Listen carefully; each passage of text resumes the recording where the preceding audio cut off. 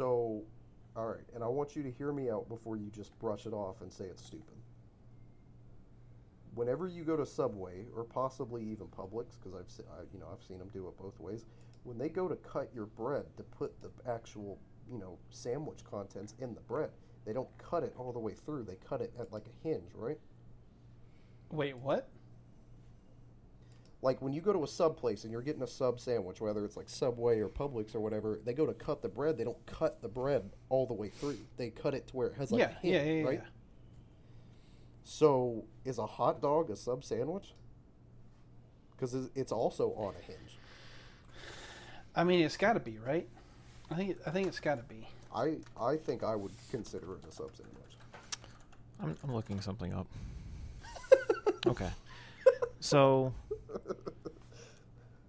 when you Google pack of hot dogs, it's just a pack of meat. Okay. Yeah. So maybe it's not even the process of constructing bread, chili, coleslaw, whatever you want on there, relish, all that stuff. Maybe it's not. It's just the meat. It's like, hey, this is a salami, and it's meant to go on this bread, and it is like a sandwich. Mm-hmm. I mean, a hot dog is the meat that you put on it. It is a hot dog. Yeah. So, I think that's just the meat. And I think it is a sandwich because you're just putting the dog on the bun. Yeah, it's got to be a sandwich. You could even, cut the hot dog up if you wanted to and just put it on normal bread. You're a psychopath. Yeah, because you know what, dude? More than hot dogs, who stopped? I really like brats. And when I say that I'm going to eat a brat, it's that on a bun. Yeah. I don't say I'm going to have a hot dog, then go get a brat. Night. I don't do that. No. So. Now I have a I had question brats last night. because this is: Is a hot dog actually meat? It's got something in there. I mean, isn't it just like the leftover meat that's like grinded up? Yeah, I mean, like I've made what's it called? Oh God, what is it called? Oh my God, what is it called? It's a type of sausage. Andouille. Okay, I've made andouille before. What the fuck is that? Andouille sausage. Yeah, what is that? A type of, I believe, French sausage.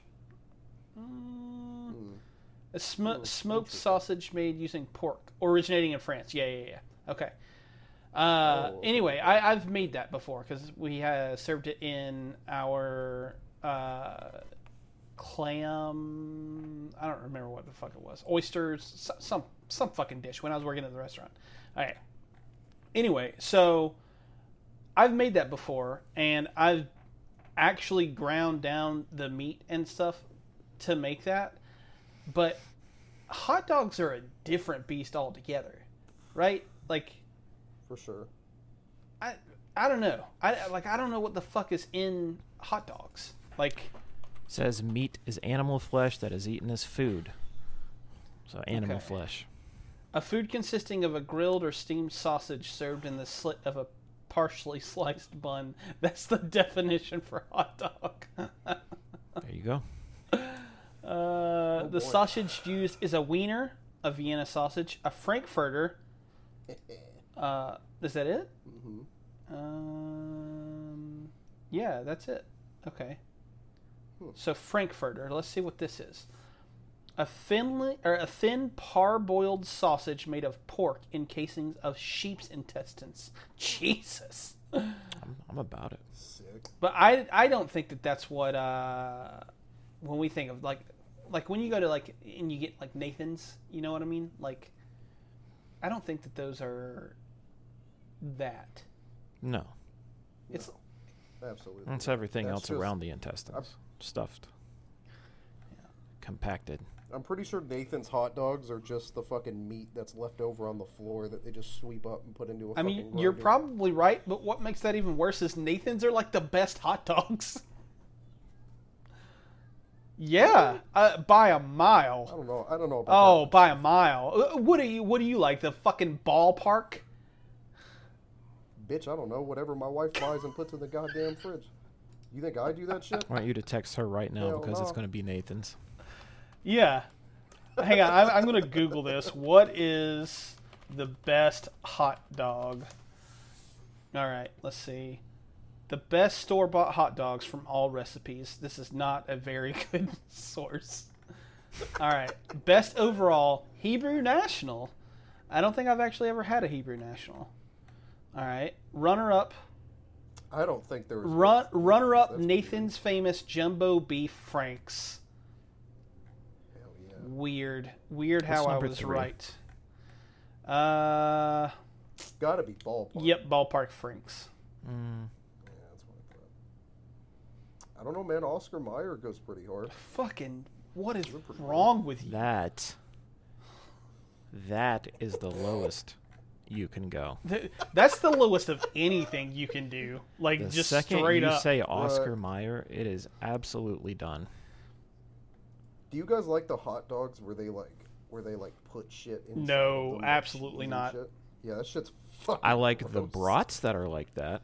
See, I don't even like the brats like that. I think if you make it yourself, I think if it's like homemade, they're fine. But like store bought, fucking filled hot dogs, no, I'm good, G. You can keep that shit. I'll pass. Okay. According to Delish.com, the best overall hot dog is sound right. Applegate Farms uncured beef hot dogs. We sell those at Target. Yeah, Never even heard those of are it. pretty good. I'm not going to say they're better than Nathan's. Yeah.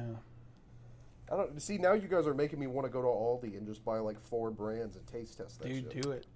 I feel like do you're it. just looking for a reason. Fucking well. Yeah, right. I want you to do that so you can Like, come kinda back seems next like week it and was be already like, on your mind. this was the correct one. All right, I'll do that. I'm calling out tomorrow, so I'll go to the grocery store tomorrow, Oh God.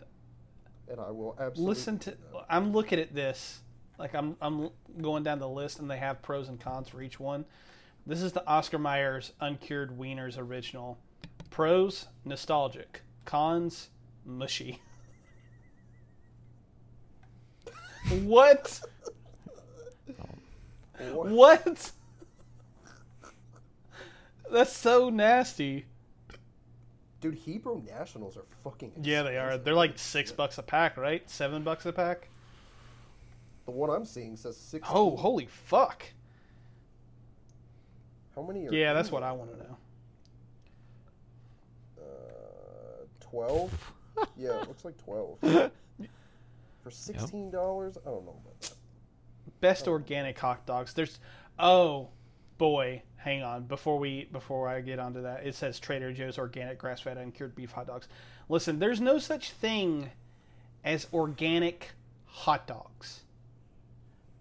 The meat can't. that you are eating in a hot dog has been processed into that hot dog shape. There's no such thing as a fucking organic hot dog.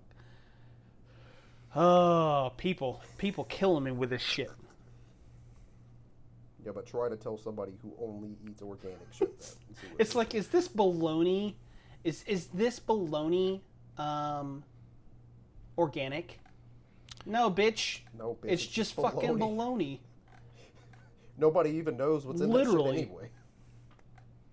Bologna smacks. No, You guys like absolutely bologna? fucking not. It's so Really? gross. Dude, fried bologna and some sugar? God Wait, No. damn. No. Hold on, Josh. Just real quick. What do you mean, and some sugar? You fry bologna and you dip it in sugar.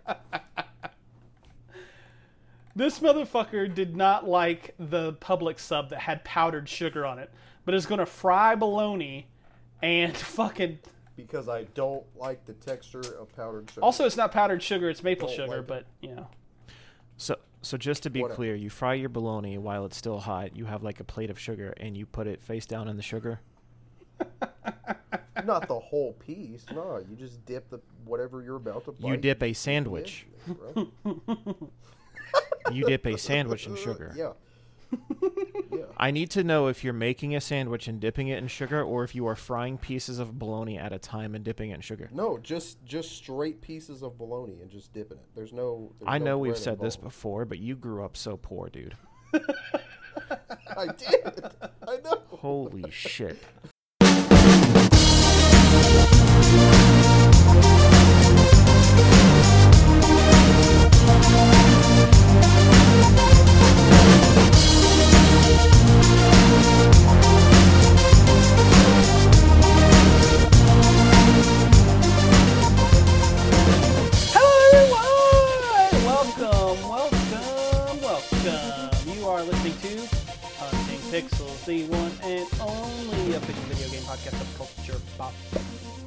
we have quite a show for you today. It has been 87 years since we've been able to get together as a threesome. And yeah, so since it's been 87 years, we thought it might be a good idea to do one of those things that we do every now and then called, oh God, what's it called? A catch-up episode. So yes, that's our plan for today. That's what we're going to do. Like it or don't like it, I don't really care. Well, bye everybody. That's it. That's it. That's the end Yep. of the show. We're done. We're done. Everybody Yeah, go home. I said, fuck you. Like me or don't like me. Anyway, I am, of course, your host, the one and only Christopher Robin, Josh McMullen, and I am joined as almost always by my two co-hosts, Dylan, Eeyore Martin, and Austin Rue Stevens. I hate you so much, Dylan. I don't think I've ever had one with you having your name changed. So I was like, why not? Why not? Let's do it. You're the main character. We're just your imaginary friends. That's horrifying. That's a horrifying thought. Yep, we don't actually I'm exist. just doing a podcast wish by I did. myself. Oh. I felt that. Well, hi listeners. I'm the three people you're listening to right now. Yep. It's they're all Different three of me. personas. These are the voices in his head. Literally, actually. Kind of. I can be. God, imagine if Josh just heard Yeah. us in his head all day, I- every day. How Yeah, I would amazing definitely that kill be, Josh? myself. You would hear how many times a day I want to kill myself. Oh God. He's just sitting on the couch. He's like, "Damn, this was a bigger number than I Yep. thought it would be." No. And then I just tell you to look at Yep. gross shit. Yep. There you That go. is almost exactly what would be happening. Hey, dude, check out this hentai. Probably. Hey, look at this. Look at this hentai. Yep. I've never publicly. And everything you acknowledged see on my end is like an opportunity. It's like, oh, look, a balcony. Oh, look, a bridge. Look, a power outlet. Hey, I think I could stick a that. You fork should in go that. stand on those Yeah. train tracks. Go to Home Depot, buy some rope, tie it around yourself, lay on the train tracks. Oh boy, that is This is a dark one. already. Well, aren't they all dark? Aren't they all dark? I feel like we have some episodes that are much worse than others. You know, you're probably not wrong. I feel like we have some episodes where we're just having a good time. It's pretty mild. You know, me and Dylan make a cum joke here and there. but No. that's to be expected on You every make a cum episode. joke here and there. No. No. Uh-uh. It's not. Just, Yes. No. It's not. just It's me. only you. Dylan, is that true? I don't remember making a cum joke. We should start calling him Austin Cumboy Stevens. I'll do that next week. I don't like that. I don't like the sound of It'd that. be I don't. interesting finding a parallel to that for my nickname next week. Wet boy? That's really close to a slur, so I'm not with that one. Are you serious? Yeah. What dude. what let's is? Move on. We're not gonna say the slur. I don't know if I believe you. I feel like you guys are gaslighting me right now. All right. Give me a second. Oh. Okay. Anyway, what the fuck were we talking about? We got things we got to talk about. We did things. We did things.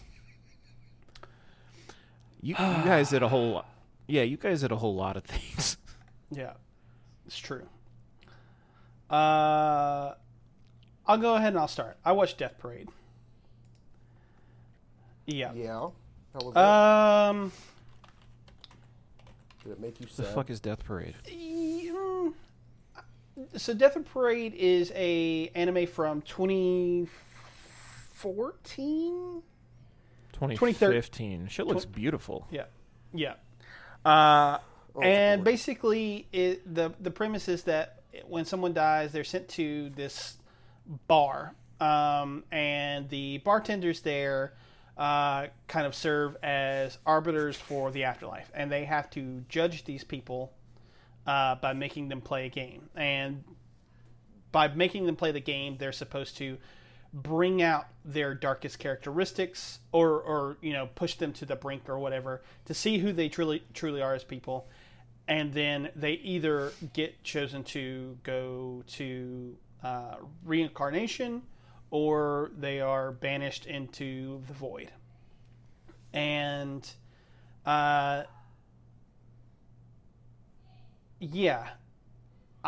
we watched this, and I really like the story that it is telling. I really liked the sort of like, who are you to judge type thing. Like, I feel like that's kind of like the main theme of the show, is like everyone has their own shit that is going on that makes them who they are, and we're never really privy to any of that information. So why would you judge someone? I kind of feel like like that's a maybe long-winded way of putting it, but I kind of think that's like the central theme of Death Parade, is that you can't really judge people without knowing their situation. And I really liked that story, and I really liked the premise. I thought the premise was really fucking cool. I loved the I forget her name, the black-haired woman. I forget her actual name. I did too.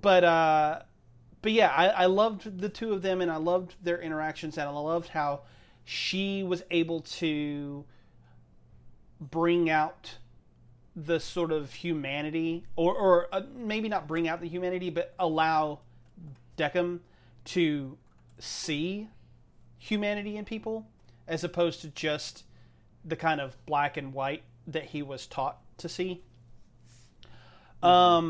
And I loved a lot of the people that actually came into the bar because they were dying. Like, I liked, I especially liked the one with the two people bowling. I don't remember their names, but they kind of realized that they were childhood friends, and they kind of fall in love over the game of bowling.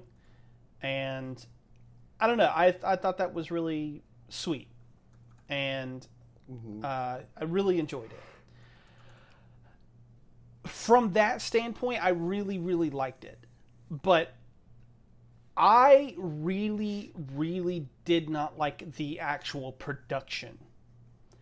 I think that the anime looks really bad. I feel like the facial proportions are way the fuck off. Like, their mouth is down where, like, at the bottom of it's the chin. so weird. It's so off-putting. The proportions are Yeah, strange. and like, obviously you got to stylize things and you got to make it your own, but like it was so weird and off-putting to me.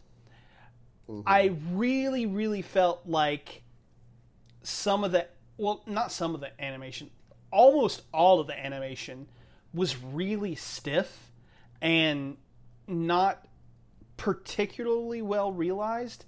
I think that the best animations in the show was the opening credit sequence. And I don't think that should be indicative. Yeah, exactly. Like, I kind of think that that's like a bad thing. Yeah. I do like some of the character designs. Like, I really love the black-haired woman.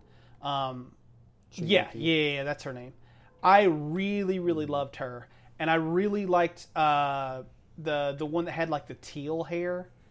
I really liked her design. Yeah. With the braids. And even Decim's kind of cool. Like, the white with, like, just the one eye peeking out. Like, I kind of, like, it's almost like he's only half seeing things, Like, from a design standpoint, I like the way that, like, some of these characters are, like, realized. But just the rest of it, the way that like it's animated and the way that like the proportions are way off, just really were off-putting to me almost the entire time I was watching it. I was like, huh. I remember thinking that the way everybody walked was fucking weird. Yeah, that's it. Like everyone moved so weirdly. And like, far be it from me to tell these people that they're animating things wrong. I don't fucking know how to animate anything. Like, but as a viewer, it was off-putting to me. Story's great. I really like a lot of the designs for the characters in here, but I don't know. I like it enough to where I would recommend it to people, but I don't like it enough to where I was like, yeah, this is great. You should really watch it. It's more like I think that this is good. Check it out if you want to. I don't know. It was good. It was good. I agree with you on the sad part. A lot of the shit was like really fucking like heart-wrenchingly sad. The episode with the mom, like where they were playing the arcade fighting game together, dude, that shit fucking hurt. That episode, I was sobbing. That shit was fucking rough. And the last episode was pretty fucking gut-wrenching. That's exactly the one I was gonna say. That last episode, I was like, well, really the last two episodes, because they're kind of like both Chiyuki's story, but like the end, man, where she's kind of like seeing her mom in the past, just it tore me up. That was. And then when she starts telling him to press the button because like she doesn't have the strength to do it, she's like screaming at him to do it. I'm like, fuck, that hurt. So yeah, watch it or don't. You don't really care. Do whatever you want. You're a grown adult. Dylan, I actually think that you really would like this. It looks good. I mean, I always say that though when you guys are talking about something. So stylistically, I'm into the shit you guys watch. Okay. Hey, at least this one's only 12 episodes. You could probably do it is that. only 12, and it's on Hulu, think. which you have Hulu. You do have Hulu. Yep. Yep, even though you didn't want to. I remember the very first episode where you're like, I don't want to fucking get Hulu, and now you've got like everything. Oh yeah, but I don't pay for them. Oh, okay. Well, Yep. Fair enough. I don't even know I don't really even pay for HBO Max because that's through AT&T, which fuck them. But everything else other people pay for. Well, hey. Yeah, I think the only thing I pay for is Crunchyroll, and that's it. There you go. Yep. I just mooch off other people. I got I have something I'm watching right now, and then as soon as I finish, not even as soon as, like maybe even tonight, we're gonna start House of the Dragon, see how that goes, because I've heard nothing but good things about it. I'm not gonna watch this. He's like, I can say I want to all I want. Yeah. Because I can't even finish Demon Slayer, and I am genuinely enjoying that. I was about to say, how far are you with Demon Slayer? Big titty spider bitch. Big titty spider bitch. Oh, hell yeah. That's what I remember. That's a boy, I think. Nope. Well, speaking of anime things, Austin, I'm sure you've watched some anime. Yeah. I have. Last week, the Gundam.info YouTube channel uploaded the prequel episode for Mobile Suit Gundam: The Witch from Mercury. This is the first alternate universe timeline series that Gundam has done since Iron-Blooded Orphans in 2016. And so a lot of people were, pretty fucking stoked for it. And I will say the animation that was in this small 24-minute episode was the best animation I think Gundam has had in like the last 10 years. The entire, everything about it, visually and aesthetically, was so fucking pretty to look at. And it starts off pretty dark, pretty fucked up. Basically, the entire premise is as humanity started to migrate into space, which I kind of feel like is the starting premise of every Gundam series ever. They have to find they start migrating into space, and they start realizing like, hey, our bodies are breaking down quicker than they're supposed to, and it's because the human body isn't made to live in fucking space. So they create this technology called the Gun-D format, and basically when you install it into a person, it does shit like strengthen their spines and strengthen like their brain connectivity and to like their limbs and strengthen all of their joints and shit like that.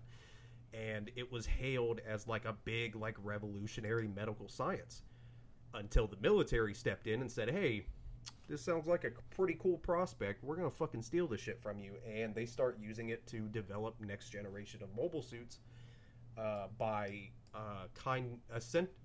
very similar to Iron-Blooded Orphans in the sense that the pilot physically connects to the machine and the machine's interface goes through the brain of the pilot. So you're really not even having to do a whole lot because the machine is more or less reacting to your brain activity. So they have a prototype. They start trying to develop it. It's hot, like it's not working. They can't figure out what's going on. No matter what they do or who they connect to the mobile suit just will not activate. And so you meet a married couple who are a pair of engineers who are kind of the top two of the head engineers on the project, and you meet their daughter, who is, I'm assuming by key art and promotional material, is going to be the main character. She's a little 4-year-old girl named Eri, and she doesn't really understand what's going on around her. She just knows that her parents do really important work, and that her parents kind of look at this prototype mobile suit that they call the Gundam as like another child. So she's like, oh, like it's kind of like my sibling. And during the course of the episode, it's supposed to be her birthday. Her parents are supposed to be celebrating with her. But then they get called down to the hangar to inspect something on the machine. So then they end up kind of having to leave her, and she starts to get kind of upset. She was like, why is this machine taking precedence over me? Like, this isn't fair. So she goes down to the hangar to, I don't know, fucking kid shit. She was like, oh, I'm going to talk to you or some stupid shit. She ends up making her way into the pilot seat and is just kind of hanging out. And while she's doing that, unbeknownst to anyone above on this space station, the military has formally announced that they will be cutting ties with the project, and they're abandoning it because people feel like it's wrong. Like, you shouldn't be mixing humans and machinery like that. And they're like, okay, well, we're just going to abandon the project. Except they don't actually abandon the project. They send in a kill squad to kill everyone on the station and destroy all of their materials. So they kind of start to figure this out. Eri's mother makes her way, is like looking for Eri, makes her way to the hangar and sees that she's in the mobile suit. So she goes to grab her, and then she kind of realizes what's going on. Everyone around them is being murdered by a military kill squad trying to kind of hide this shit. And then they, like, the mobile suit just kind of starts to come on, and they're like, oh, it's just bullshit anime tropes. The mobile suit starts to activate, and to the mother's horror, she realizes that the reason why the mobile suit is activating is because it was connected to Eri the moment she sat down. So for some reason, a 4-year-old child is just able to pilot this giant prototype war. Hell yeah. Her and her mom end up escaping the colony, and her dad actually launches in another mobile suit to kind of try to hold them back. And it's really sad because you watch her dad get murdered. He's like singing happy birthday over the fucking comms links to her as he's fucking dying. Sad shit. Really fucking, the animation was just, oh my god, it was fucking incredible. And I really like the design, this like aesthetic for this series. Every alternate universe Gundam series tends to have a radically different aesthetic, not only with just the characters, but typically the mobile suit designs as well. Even down to the point where in every alternate universe series, the term Gundam means a completely different thing. Like in Gundam Seed, it was mobile suits that were powered by nuclear reactors, and in Gundam Wing, the term Gundam was used for a specific alloy that mobile suits are made out of. And in this series, it's mobile suits that are able to connect to the brain. And it's pretty cool. It's a cool premise. The full show I think starts sometime. I know it starts in October, but I think it's like mid-October. So I'm super excited to see how that goes. It looks really fucking promising so far, and we've never had an all-female Gundam cast before, and that's what it looks like, and I'm kind of down for that. I don't even think we've ever had a female-led series before. Yeah, I can't think Much of one. less an all-female cast. No, I don't think so. So that's interesting. I'm excited for that. Hell yeah. Well, something to look forward to. Dylan, you've only got the one, so do you want to go ahead and go, or would you prefer to wait? Yeah, just kind of mix me in there at some point. Okay. All right. So I'll go ahead and I'll talk about Bodies. So Bodies is a horror comedy, black comedy, kind of social satire that came out 2 weeks ago, possibly 3, and it stars Pete Davidson. I'm trying to think of her name. It doesn't matter. The girl from The Hate You Give, the main girl, and some other people who I've actually never heard of or seen before. And basically the premise is that a group of friends get together at this mansion, and they are going to kind of wait out this hurricane that's supposed to hit their area by hanging out in the mansion and doing a bunch of drugs and, just being merry or whatnot. And then during the middle of the storm, they decide to play a game called Bodies, which is supposed to be a game kind of like where, almost like a, how would you say, like a, the dinners where they put on like a play, or like, I'm trying to think of what the name of it would be called. Anyway, so basically you die or whatever.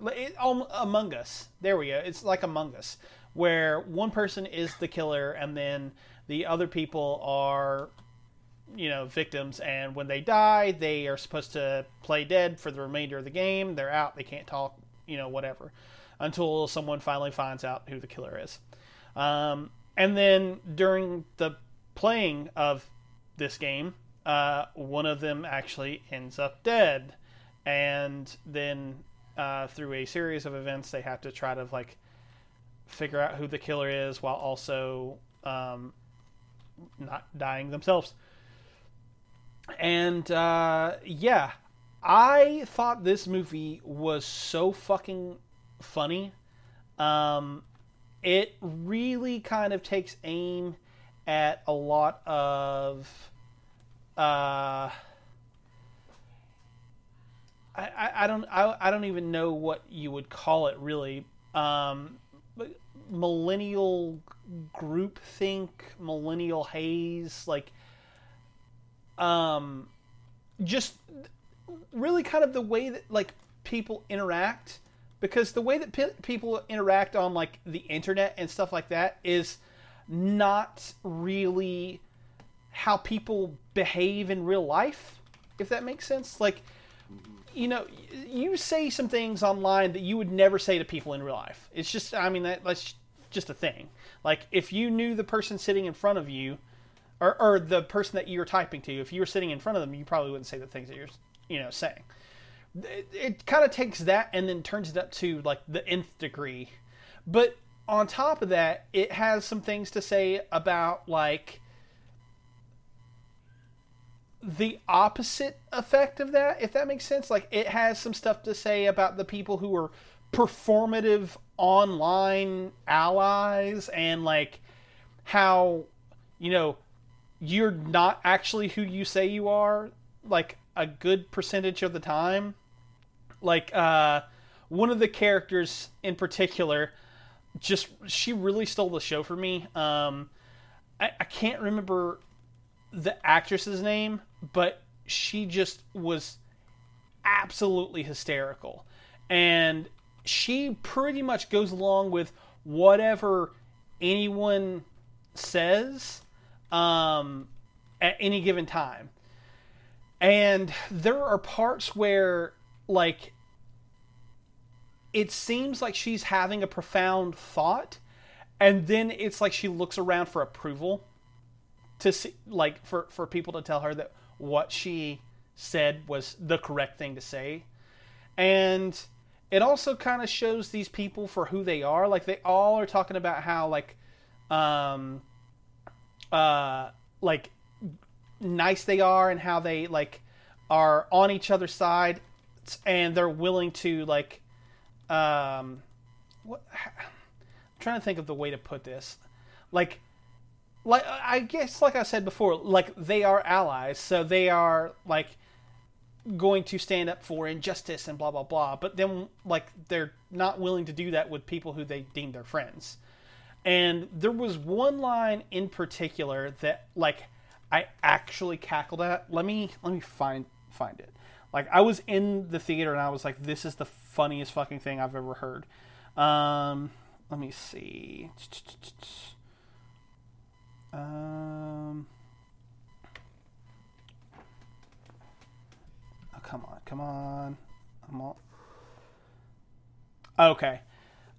So they're like in an argument or something like that. I don't remember exactly, like, what they're arguing about per se, but the girl who I'm talking about in particular, she's like, "Oh, come on, I have body dysmorphia."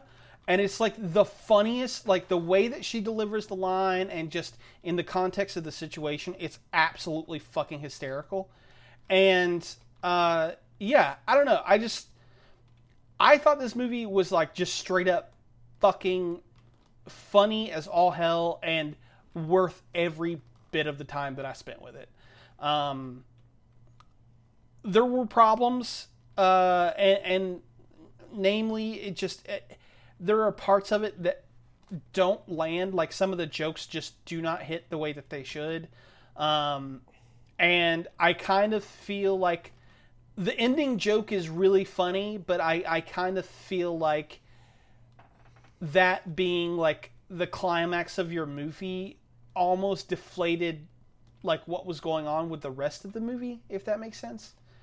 I don't know. I really enjoyed it, and I'm glad that I watched it. And I think that if you're into sort of, like, horror comedies and sort of, like, social satire and stuff like that, I think it's more than worth your time.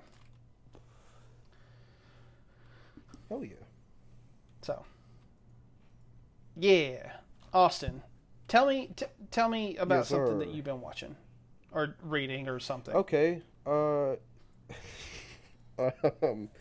Last Thursday on September 1st, Netflix updated and added the second batch of episodes for JoJo's Bizarre Adventure Stone Hell yeah. Ocean. And that was super fucking cool, because people have been waiting a really long time. Like, there was a whole ass episode or year between those fucking batches, dude. Which, I mean, I guess that's not really any different than anything else Netflix does. I don't know. I don't really keep up with a lot of other Netflix originals, so, like, I don't really know what the usual time frame between seasons or batches is. But I do know that a lot of I guess anime fans in particular are specifically upset at Netflix because, so from a story standpoint, JoJo is very specifically written to kind of feel like that, like, quote unquote villain of the week trope. You know what I'm saying? And a lot of people really fucking hated when JoJo went to Netflix, because then it was like, oh, like the weekly JoJo episodes, which kind of feels like how the story is meant to be portrayed. That's just not a thing anymore. Netflix is just going to do whatever the fuck they want and release them in batches. I don't particularly care. I'm fine one way or the other. I just wish they would hurry up and fucking finish it already. But super good, dude. Stone Ocean is fucking awesome. Jolene is an absolute fucking unit. She's so fucking badass. It also introduces one of my favorite characters out of Part 6, just because I think out of all the wacky aesthetics JoJo has ever had with any of their characters, I think Anastasia is by far my fucking favorite. He just looks so cool and fucking interesting. I had a picture that I thought I saved because I was going to send it in the group chat for reference, but I guess I didn't fucking do that. But it's really cool. This second batch of episodes was pretty much just Jolene figuring out who Pale Snake is and realizing it's Father Pucci and that he's the one that attacked her and her dad and trying to come to terms with it. And then by the end of this batch, he's kind of able to figure out how he wants his grand scheme to be enacted by trying to resurrect Dio, which doesn't really happen the way he thinks it's going to. It ends up just giving him a fucked up stand. But now, at least Jolene knows who her enemy is, and she can try to gather what friends that he hasn't fucking already killed and try to stop him. And I guess we'll see that in fucking Batch 3. It was really cool. The animation is really fucking well done, just like it kind of always has been for JoJo. Yeah. Animation has always been pretty fucking banging. But it's because of you, I keep seeing JoJo everywhere in my life now. It's like... people come in with it. It's because everything is a JoJo reference. And like people are coming in with shirts. I hear more people talking about it. Now I have friends, like, well, they're not friends, just people I work with. They're talking about the shit too. He's like, I wouldn't call them. No, I really wouldn't. Friends, more like acquaintances. So who's the studio? David. Yeah, David Productions. Okay. Yep. I don't know what else have they done. I'm sure they've done other things. I just don't know what they are. I'm sure that they've done something else interesting. I just don't, because I can't even think of an anime off the top of my head that I feel like aesthetically would even match JoJo. Yeah, it's kind of its own unique beast. So I don't know. I'm gonna look up. I want to see what else they fucking done. It can't be much. Yeah. No, yeah. Oh, they did Fire Force. Oh, interesting. That's about it. They've done JoJo's Bizarre. Their most notable works are JoJo's Bizarre Adventure, Cells at Work, and Fire Force. Oh. That kind of makes sense now that I read that. I can kind of see that in Fire Force. Oh, okay. I should rewatch Fire Force. Cool. All right. Well, Dylan, what you got going on? What you been up to? I've only been up to watching Better Call Saul now that the whole thing is completely finished, came to a wrap. I was like, when it ends, I'll go through and watch it. I dabbled with it when it first came out, but you know me, with like everything else, I got distracted, and then I was like, fuck it, I don't really want to go back to it. So I waited. I think it just wrapped up this past month, if I'm not mistaken. And to preface this, if you didn't know, I'm a huge fan of Breaking Bad. Whenever it came out, it sank its claws into me, and I never wanted it to let go. I loved all the characters from Breaking Bad: Walter White, Gus Fring, Mike Ehrmantraut, Hank Schrader, Tuco Salamanca, Jesse Pinkman, like all of these characters that they threw at us. When I say they threw at us, it's really Vince Gilligan, because he's fucking amazing. Josh, I've come to terms with the fact that I'll never, I guess, be able to invest myself into film and stuff like that as much as you, but I think Vince Gilligan is my John Carpenter. I'd love to meet the man and just fucking talk to him and pick his brain, because he is just great. Every time I watch anything that he has been a part of, it's fucking wonderful. So he's the one that gave us this, bright blue universe. So also within that, we had, I just named off all those characters. We had Saul Goodman. And Saul Goodman is this sleazy lawyer looking to help you by helping himself, essentially. And that's kind of who Saul is through the show, through Breaking Bad. He clearly has a backstory, but in that moment, I was more worried about Walt taking on, international drug cartels, and then rather than focusing on this side quest giving NPC, which was Saul Goodman. I just wasn't my focus. Ultimately, in Breaking Bad, the show wraps up. Saul gets into some deep shit, and the heat comes down hard. and he's got to get the hell out of Dodge, right? So, new name, new identity, new job, the whole works. And that's kind of exactly where we pick up in Better Call Saul with Gene Takovich. That's Saul's new identity, and he's the manager of a Cinnabon inside of this mall. But we don't open in color because that's not Vince Gilligan's style. We open in black and white, and that's something that he continuously did throughout Breaking Bad, and it doesn't show us, like, in that moment, it shows us that's not the focus. That shows us what we're getting to. But that's later. So then we transition into the real focus, and now you enter James McGill or Jimmy McGill. And this is Saul Goodman, who he really is, Jimmy McGill. Before the sleazy lawyer facade, he was James McGill. He is a shadow to his brother Charles McGill, one of the founders of a prestigious law firm. His law firm is called HHM, and they play a huge part of the entire show, at least up until what I've watched thus far. I'm 4 seasons in, I'll say that. And back to Charles. Charles is always described as having like one of the best investigative and cunning minds for law. And that is what Jimmy's had to grow up with his entire life, is being behind that, essentially. So taking Charles aside for a minute, you get like all these other names. You get Nacho Varga, who is played by Michael Mando, and he is so fucking awesome, dude, in this show. Like, everyone knows him as, what was his name from Far Cry 3? Fucking Vash. Yeah, something like that. And like everyone knows him from that, but he just carries not even a similar persona. I can't say that. He's henchman to Tuco Salamanca in Better Call Saul, so it's really cool seeing Tuco come back on all of this. But Michael Mando plays Nacho, and he can convey so much emotion, and he oh man, he is just a wild actor. Every time he comes on the scene, I love it.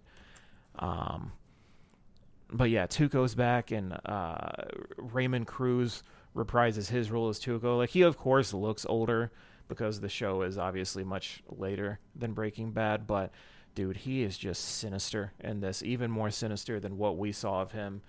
And we're getting to see like all these other little side characters from Breaking Bad show up, like Crazy 8, Tuco's henchman, stuff like that.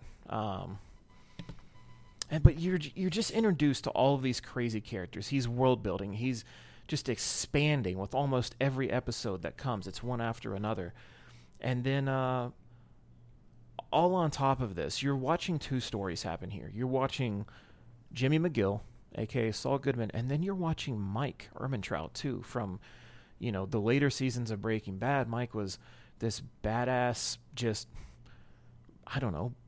everything man, bodyguard for Gus Fring throughout the show. You're watching him before all of that now.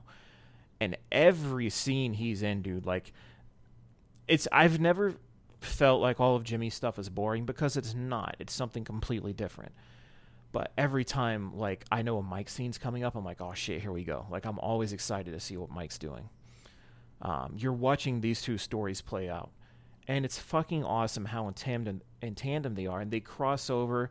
They meet up with one another. Like, they have this whole backstory, and it's just building to something bigger. Like I said, I'm in season 4 now, and everything that I've seen thus far is absolutely impeccable. I love everything about it. One of the things that Vince does so well that I like about his style, it's the camera work. Like, he can say so much with a shot, and I fucking love it. Or he can just make you think. Like, I was watching one episode today where it's like, Jimmy's trying to do good, but it's hard for him. Like, I'm not going to give spoilers, because I think everyone should give this a shot, especially if you like Breaking Bad. But it's like, all throughout these seasons I've watched thus far, he's struggling with doing the right thing. And ultimately he regresses. He doesn't do the right thing, and he does something shady. He does something that's crime related.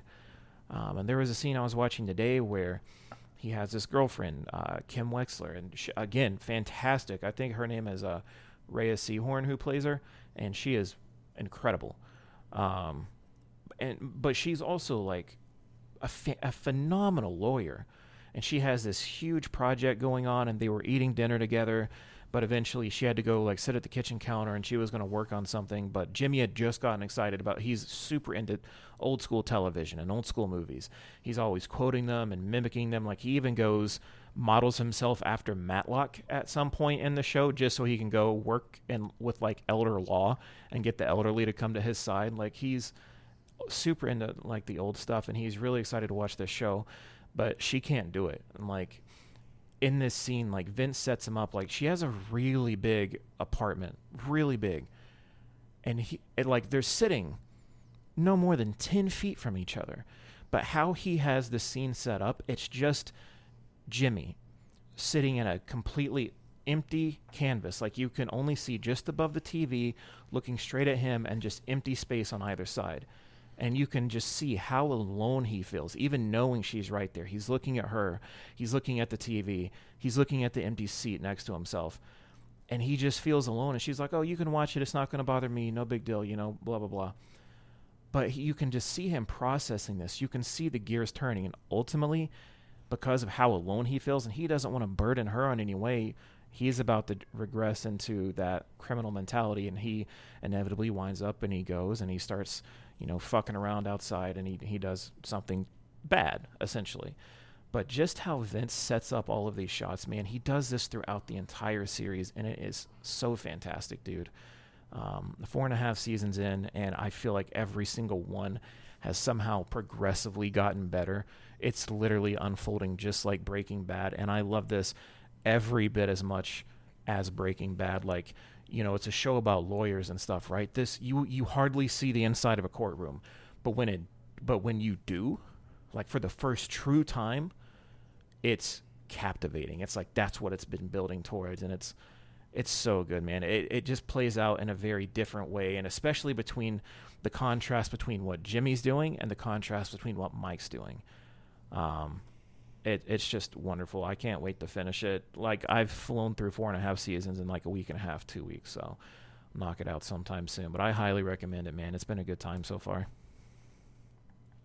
Fuck yeah. Yeah, I really, really like Better Call Saul from what I've seen. I have not seen all of it, though, so I need to get on that. Yeah, that's really good, dude. Yeah. Okay. Well, hell yeah. I saw Top Gun Maverick. How was that? I need to look at my list real quick, but I have my top 10 of the movie of the year running so far. It's like a running list. It is my number 3. I've heard it was pretty good. It's my number 3 favorite movie of the year. Yeah. Damn. So this is a movie that very much is about a couple of different things, but the one that immediately stands out to me as like what it is 100% about over everything else is it is about Tom Cruise and blockbusters. It is 100% a movie about Tom Cruise realizing that his career is coming to an end and passing that baton, that figurative baton, off to a new generation. But in a way, it is also about blockbusters and kind of like the death of the blockbuster. Because as we all know, in 2022, the only movies that deserve to be seen in theaters are Marvel movies and Star Wars. And that's it. Nothing else. That's Nobody true. can see any other movies because those are the only ones that deserve to be in theaters. Damn it. And this movie is kind of like, no, that's not true. Great movies deserve to be seen in theaters, and blockbusters can be great movies. And that was part of the big takeaway for me. It was kind of like the literal and figurative death of kind of like movie making, really. Alongside, Tom Cruise, ruminating about the fact that his time is almost over as a Hollywood star. And yeah, I mean, I fucking loved every goddamn minute of this movie from the very beginning. Like, it had a tone that it set where it was like fun, but like it's not taking itself seriously, but it's taking itself seriously enough to where it matters what's going down. And like, there are so many sequences in the movie where I was just like, yeah, this is not just dumb. I don't want to continue to beat on the MCU. I don't think that's fair. But it's not just dumb storytelling with tons of like fan service and, you know, all of that stuff. Like, it's actually trying to say something. And I don't know. It is thrilling to watch also. It's not like it's not, you know, fun. It's not action packed and stuff like that. It still is. It still very much is. But it doesn't screw over character development and emotional storytelling in order to, like I said before, do fan service or to put the action first and foremost. And I don't know, man. Like, I've been seeing like trailers for this movie since, I want to say 2018, 2019. And I've been hearing about it since like 2015, 2016. So like, I've been knowing about this movie for a very long time. And I'm just very glad that it's finally out and that it is finally able to be seen in all of its glory. Hell yeah. You are like number fucking 10 of people who have told me to essentially see the movie. Is it on anything I can stream? Well, it's a Paramount release, so I have to assume that it's coming to Paramount Plus at some point in the near future. Yeah. It was... I was reading up on this. The streaming rights for it were purchased by Apple TV. And for whatever reason, Paramount said, nope, we're not doing that. No. And so I guess the streaming rights reverted back to Paramount. So we'll see. I don't know. I know that it's available for like on VOD, so you can probably just like rent it on like Amazon or some shit like that for, I don't know, like $5-6. Yeah. But it's not streaming anywhere currently, at least not that I'm aware of. But it's I good. don't want to buy it. He said, I don't want to spend money. But everyone really has told me it's good. Like, I've not heard one bad thing about it, a single bad thing, from anyone else. Mm-mm. Yeah, I mean, I don't think that there's much that you could say that's bad about it. Like, maybe you could argue, and I'm sure that someone has in reviews somewhere, has argued that it is, I don't know, military propaganda, because everyone seems to think that that's, you know, what every movie that has to do about the military is. So, I don't know. I mean, I'm sure that you could find someone out there who will say something bad about it, but don't listen to those people. They're fucking stupid. Here's hoping it comes to a service I have. That you don't pay for it. That I don't pay for. Maybe. I refuse to pay for. Yeah. Well, that's Top Gun. Austin, tell us about your horny anime. Oh boy. Yeah, Madison made me start a series called Prison School last week, and it is a trip. So essentially, whole plot is it's an all-girls school that for the first time ever has gone co-ed by allowing in 4 male students, I think. Well, obviously, like, what the fuck did you think was going to happen? These 4 male students, one night, are caught trying to peep into the girls' dorm. And as punishment for being caught doing They that... get sent to prison. this whole...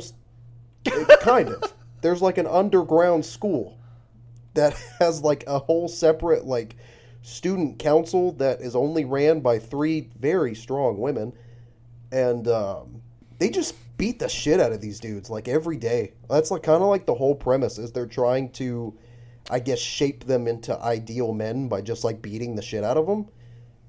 But then every single one of them at some point eventually starts to like the physical abuse. So it becomes a fetish for them. I don't know. It's weird. There's a lot of wild shit in here. There's not a whole lot I can say about it because the entire plot does kind of revolve around how fucking horny this show is. Like, there's a whole... I don't even want to talk about that. That's so fucking gross. This is... Just look this shit When up. I tell you, That's all. I like, covered my mouth I can't... as soon as I Googled prison school. Yeah, dude, the chick with the white hair and the blonde haired chick, Yeah, I'm surprisingly surprised enough. we've not spoken about the white-haired chick. I'm surprised you've skipped over all of that. Because honestly, nothing really interesting happens. I mean, she's kind of the main one that's beating the shit out of these dudes. The skinny or blonde haired chick, she's the fucking freak. She's where the weird shit starts to come in. There's like a whole like subplot line of the main character like accidentally like seeing her use the bathroom in the woods. Oh god. And then she's like, "Well, it's only fair if I watch you do it." Oh, And then God. yeah, you can figure out how it escalates. Yeah, that was. I was like, I don't know about this. I'm not gonna lie. I don't think I'm enjoying where this is headed. Everything else though was super rad. I was super down for literally everything else that happened. But no, it was just that scene in particular got me a little bit. That made me a little uncomfy. Just But the rest was rad though. out of curiosity, Rest was how did rad. Madison find this? Oh, she loves that shit. Did not answer how she found it. Oh, I thought you said how she felt about it. I have no idea, and I don't want to. Okay. I don't want to know. I think, if I'm not mistaken, I think one of her coworkers Oh, told her about it. wonderful. I think it one of the Kayla? girls at the salon said something about it. Oh god. Supposedly, there's another girl that works there that's like a huge fucking weeb. So they've just been. So what giving you're each other- saying are there 3 girls, just like 3 girls in the show? Yeah. Oh man. Nailed See it. where I'm getting at? Oh my. Absolutely nailed it. I see where you're getting at. I don't know if I like it or not. I'm but I saying see you're it. about to be in stripes I here see what soon, you're doing. buddy. Listen, that's not a problem with me, Big Dog. It's not an issue, I promise. Oh, Lord in heaven. All right. I'm a weird Oh, guy, and I'll be Lord honest left about us a long time ago. it. About 5 minutes ago, to be exact. No, I talked about Top Gun like 5 minutes ago, so God was still here with us then. Was he? He was here for Top Gun. Isn't Tom Cruise a Yep. Scientologist? Fucking crazy ass Wild. motherfucker. Wild. All right, last thing before we get into games. I've been watching and rewatching The Rehearsal. And I say rewatching because The Rehearsal is tied for my favorite piece of media that I've seen all year. I fucking love this show. I absolutely fucking love the show. All right, so for the uninitiated, The Rehearsal is the new Nathan Fielder show on HBO. Nathan Fielder was the mind behind Nathan For You, the Comedy Central show, where he would kind of go around and talk to small business owners and be like, okay, here's a way to make your business more profitable. And that show was really funny and had a ton of like really, really interesting things to say about capitalism, about reality TV, about the morality between like business practices and like what's actually going on. I mean, there's commentary about the relationship that people have with attention and what they're willing to go through in order to sort of get their 15 minutes of fame. Really, really heady stuff, and it's all wrapped up in a show that, like, the very first episode, Nathan's idea to revitalize a frozen yogurt shop is to have them be scandalous by serving poo-flavored yogurt. That's the first episode. Oh. Yeah, so you watch the show and you're like, it's funny. It's making fun of reality TV shows and, like, how they do stupid shit that whatever. But, like, when you dig down into all the different layers that are going on in that show, it's something really special. And it is quite possibly the best show of the I mean, quite possibly the best show of the 2010s. Like, I mean, it is excellent, right? This is his follow-up. It's on HBO. It's only 6 episodes. This show is fucking nuts. It is bonkers. It is so fucking insane, okay? The way that the show presents itself is that Nathan is no longer going to be helping small businesses. He wants to help the everyday person. And the way that he wants to help everyday people is by allowing them to rehearse for interactions that they will have with people in their everyday lives. The very first episode is about a guy who lied to his trivia teammates about having a master's degree, and he wants to come clean about it, but he's afraid of, like, this one woman in particular and how she might react. So Nathan goes to help this gentleman overcome that fear by allowing him to rehearse that exact situation. And how he goes about doing this is by taking a I'm trying to think of the right way to describe this. By taking a photorealistic copy of the bar where he plans to come clean at, and then having someone stalk the woman that Core is afraid of. And the reason that he's stalking her is so that she can get that woman's mannerisms down. And by getting her mannerisms down, she can imitate that woman and allow Core to play out this situation. So that then he knows what he's getting himself into, and yada, yada, yada. It is wildly unethical. The show is just full of paradoxes, and it is just baffling, okay? In the best possible way. There are some very similar themes that are going on in this show to what he had going on with Nathan For You. Again, about the artifice of television, and specifically reality television, and how people will do anything, well, maybe not necessarily do anything for fame, but like how people act when the cameras are on, and how that isn't actually real. And at its core, I think that the show is very much a meditation on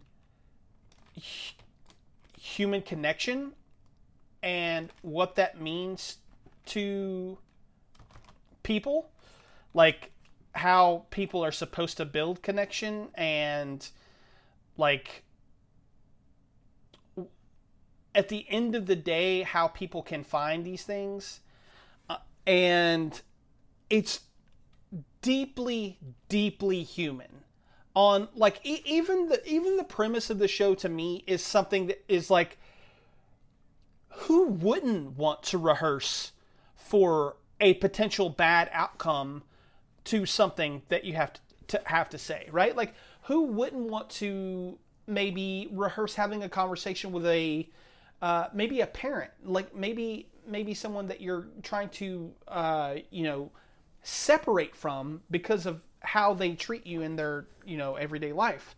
Like, who doesn't want to do that, or maybe even breaking up. Maybe you've had a long-lasting relationship with someone, and at one point you both really loved each other, but now it's to a point where you guys have to break up.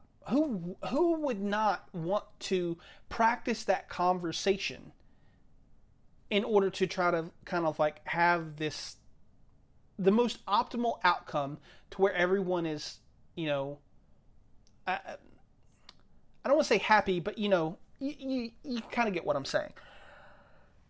I think that everything about this show is a very deep look at how human beings interact with each other and the connections that we build and how we build those and what it means to understand other humans. And it's all wrapped up in this fucking bizarre Nathan Fielder comedy where he makes a recreation of a Raising Cane's to help someone. Like, what the fuck? I don't even know how I would describe it to people other than going into a diatribe. Like I said, it's tied for my favorite piece of media that I've seen this year. It is excellent. It is absolutely just excellent. Fuck yeah. So this one, remember how I was saying like, yeah, that first thing you talked about, like, I just don't want to watch it. Uh-huh. Yeah, it changed with this one. Started weak, went strong. This is fucking awesome, and it helps that I can actually, watch it on HBO. This shit looks kind of cool. It is... I don't know. It's only 6 episodes? It's only 6 episodes, and they're all roughly 30 minutes apiece. Huh. So, yeah. That's not bad at all. That's one nice little binge. Yep. You could probably knock it out in a day if you wanted to. Yes, I could. I'm going to be making a video on this show. I have not been able to stop thinking about it since I finished watching it. It is... I don't know. It is something else. So are you, Dad. Thanks, son. All right. If you could do that once a week, that'd be great. Okay. All right, let's get into what we've been playing. Dylan, why have you been playing Yu-Gi-Oh! Master Duel?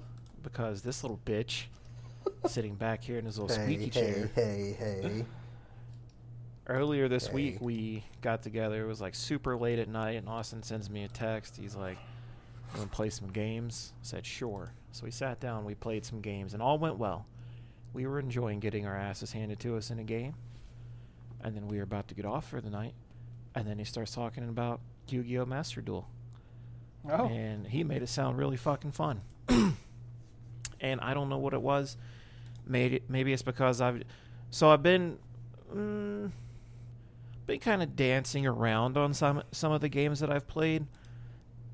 And I like games that I can just kind of go, like Gems of War, like a game that I can just pick up for an hour if I don't have that much time on my hands, or a game that I can take with me and, just dabble here and there as I go. And when he told me that it was cross progression between everything, and when I say everything, I mean my PC, my Xbox, and my phone, are all synced up. It's one account, and they all progress off of one another. So that's really awesome. Like, I was playing it tonight while we were doing the podcast. I was playing it earlier on my Xbox. Same. And when I was out on the road today and I was waiting on my prescription to be filled, I was playing it on my phone. You're a bitch. I just want you to know that. I love that. I love this for you. Well, it's just cool because I like something I can pick up like that, and it is Yu-Gi-Oh! I used to be heavily invested in the card game. Like with Pokemon, I love the video games, but if I had to do anything with the cards, I'm putting them in a binder to look at. With Yu-Gi-Oh, I was heavily invested in the competitive aspect of playing, and I absolutely loved it. And I fell off. Like, I fell off right after the Xyz Monsters came out, and when I picked up Master Duel, like, I had to learn what Link summons were and Pendulum summons, which are fucking weird as hell. Like, the game has evolved. They're awful. Terrible, man. And the game's evolved into something that I don't like past the Xyz Monsters. Like, even the Xyz Monsters are like, that's pushing it. I love synchro summons. I like the fusion summons. You know, I like all that stuff. Love it. Thrive in it. And this game kind of allows me to do that. I don't have to do any of the new stuff. I can just play it how I want to play it. And decks that I loved growing up are still viable. I'm like, I can make all this cool shit. And Austin was right when he said it a few months ago, a couple months ago, whatever. Like, you really don't have to spend money on this game. Like, it's there for you to do if you want it. But I have yet to spend money on this game, and I already have. I've opened, at least over 80 packs, because I'll just buy. Yeah, there's so many possibilities for you to just be able to get cards into your little vault, and you can make great decks off of them. I thank you, Austin, because he kind of helped me figure out how to go about getting some of the cards that I was really looking for. Like, the crafting that they have available is super intuitive, and it allows you to kind of start to build towards the deck you want. You can dismantle cards that you don't use, get points, build one you do use. It's super cool, man. I haven't delved too much. I haven't delved at all into like multiplayer PvP. I've been doing like solo duels and going about just earn some cards, earn some crafting points, stuff like that.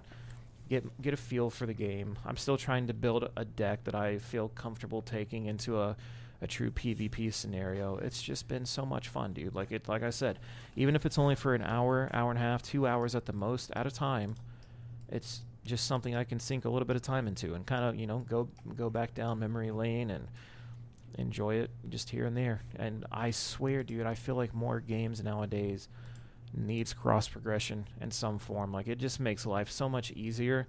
Like, the fact that I can sit down on 3 different platforms and have the exact same progress. That's, please do that. Do that with Dead by Daylight, for fuck's sake. I'll talk about it in a minute. Overwatch is doing that now. Like, Fortnite does that. Just more stuff, please. Do it. But yeah, this is Austin's fault. I've had a good time with it. I think it's wonderful. If you've ever had an itch to play and you've never had the funds to spend to try it, this is free. Give it a shot. Don't need to spend money. If you're a veteran player, you're just looking for something, new to put your hands into, pick it up. You're going to fall in love with it. Like, if you've not touched the game in almost 10 years like I haven't, it's right there. It's a trip down, memory lane and nostalgia. You can make all the decks you used to love. Super cool, man. I love it. And they're constantly, they're keeping the game updated with the actual TCG releases, which is we've never had a Yu-Gi-Oh game that's ever fucking done that. They said they were going to do it with Link Evolution, and then they updated it once, like a year after release, and then they never fucking touched it again. I'm imagining now that's probably because they've already had this in development, like in their back pocket. They knew that they were going to do this, so they probably just said, fuck it, who cares? But Master Duel has sunk its fucking teeth into me, and like, it's all I think about, bro. I'm at work today, and I'm why like, don't you just tell them about the text that I got? don't you tell them Huh? about the text that I got from you? Oh. Josh, I sold my Digimon collection. What the fuck? I sold it for $600. Yep. And you know what I'm going to use that $600 and do? Buy Yu-Gi-Oh stuff. I'm actually, as soon as this podcast is over, I'm actually going to my buddy's house that I sold my Yu-Gi-Oh collection to when I stopped playing competitive. And I asked him, I was like, hey, how much money do you think it would be for me to buy back all of my... I was like, you can keep everything. I just want my Elemental Hero stuff back. You can keep everything else. I just want that. Because that was the deck that I played. I played Elemental Heroes, and I had an entire binder that was just nothing but cool Elemental Hero arts. And I asked him how much he would want for it, and he was like, dude, it was yours. If you want it, come That's get crazy. That's a good friend. it. I was like, okay, I'm on my way, big dog. But I'm having a fucking blast all over again. It's like, and I do this with Yu-Gi-Oh very frequently. I played pretty much my whole childhood, like all the way up until high school, and then I got out of it. And then after high school, I got back in it, got back out of it. Right when Josie was about to be born, I got back in it hard fucking core, and then I played until 2019 when I got out of it, and here I am doing it all fucking over again. I fucking love this game, and Master Jewel has just cemented it, because like Dylan said, I can literally pick up and play anywhere, and wherever the fuck I want to, whether it's on my phone or I would say on my Switch, but holy shit, that version of the game is so bad, I don't know why you would ever want to fucking do that. But if you want to, you can. The only issue I have with Master Duel is, and I feel like it's almost exclusively a PlayStation 5 issue, because I do not have this on any other platform. For some reason on PlayStation 5, I get disconnected like every other fucking game in PvP, and fucked up part about Master Duel is if you ever get a disconnect, it counts as a loss to you and a win to your opponent. So when you get as high as I did over the fucking weekend, you're almost to the highest tier in the fucking competitive ladder. If you lose it, like, so right now I'm in gold, and in order to go up to the next stage, I have to win three duels against another gold player to move up to the next step in gold and try to get to platinum. Well, once you hit gold, it's not just you have to win 3 games, you have to win 3 games in a row. And if you lose one match, it resets you all the way back to 3. So, like, I had an instant Saturday where I had 2 games down. I was like, fuck yeah, I need this one more. I'm literally going for the fucking 4 game with this one attack, and it gets disconnected, and I have to start all fucking over. So now I'm just playing on PC where everything's peachy and fucking golden. Peachy golden. But super great game, though. I could not recommend this shit enough to literally any demographic. Like, if you're interested in the TCG, fucking try it. If you play it, fucking pick it up, even though if you play it, you probably already fucking are. Or, like you're in Dylan's case, if you haven't played in years, pick this shit up, because you can... It's got a little bit for every generation of Yu-Gi-Oh! And I think that's what I really fucking love about it. And they did finally add casual matches, so now there is online stuff to do that isn't just ranked PvP. Because there for a while, that's the only online play you had was just ranked PvP, but they just added casuals. So that's sick. Hell yeah. Sounds like a good time. I'm surprised Dylan doesn't play this. I'm very surprised. I'm sure he probably does, but... I was like, did you not just hear everything? I know. Not you. Not you. God forbid there be another me. Yeah. Yeah, that'd be Be awful. Thanks. Honestly, the fucking worst. Oh, that's great. It's like, wow, thanks, guys. Cool. Oh, look, a balcony. This is what we're doing. All right. It's all Dylan? love. What? What you got going on? I talked about it.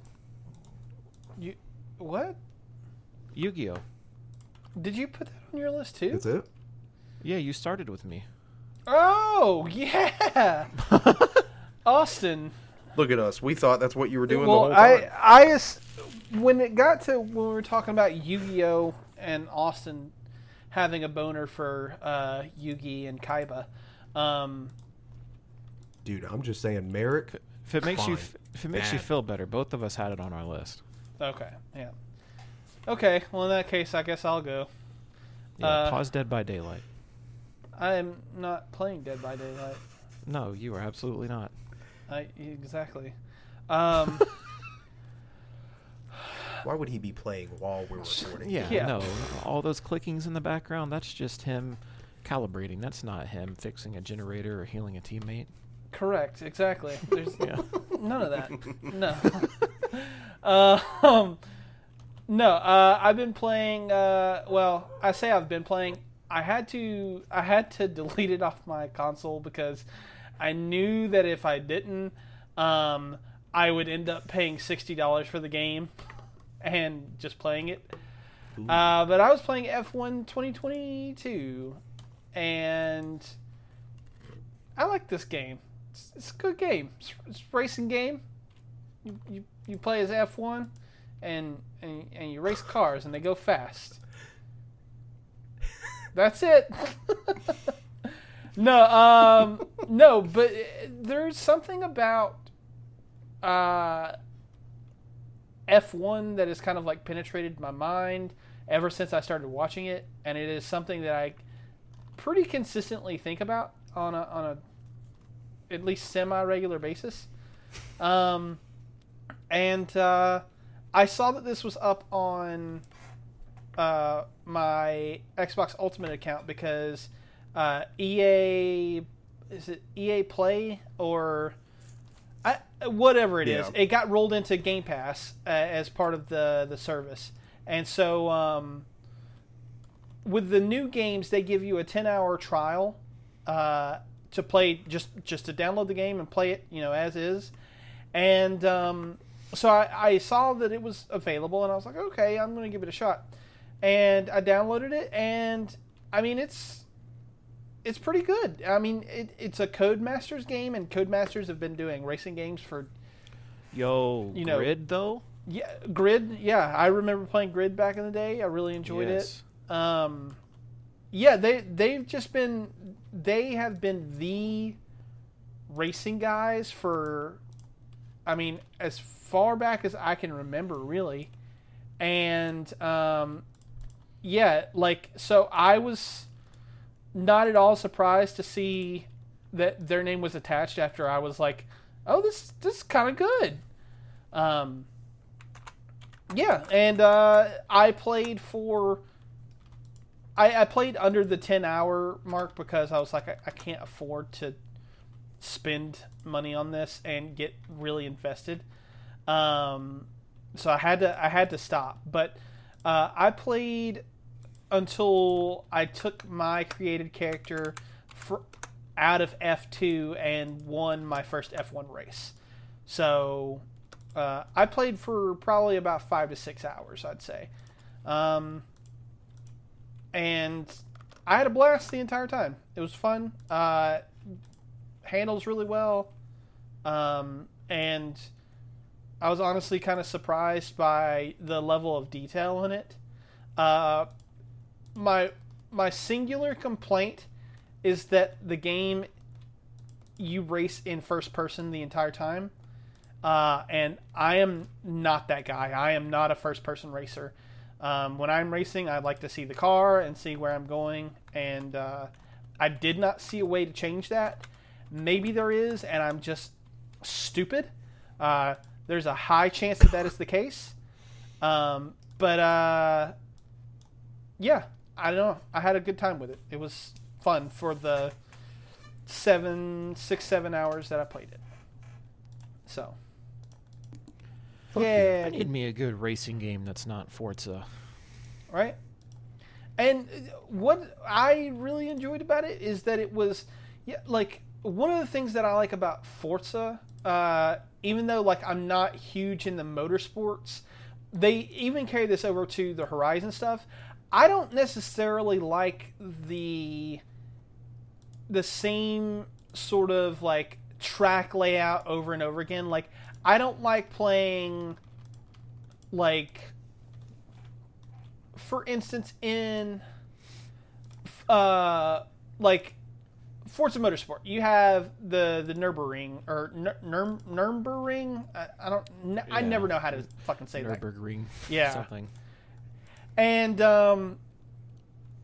with the motorsports, that's a race that you will play really or that you will race really consistently. Like, it's something that you will do on a, like, every time that you go into your career mode, you'll race that track probably like 4 or 5 times, right? But each time there's a little variation on it, and I really like that. And I felt like when you get into like I don't want to say stock car racing. That's a bad way of putting it, but like so NASCAR, for instance, it's the same tracks all the time, every time. And it's some sort of, with the exception of like maybe like Homestead down in Florida, or like a handful of others, right? It is mostly some sort of ovular track, and that's what you get every time.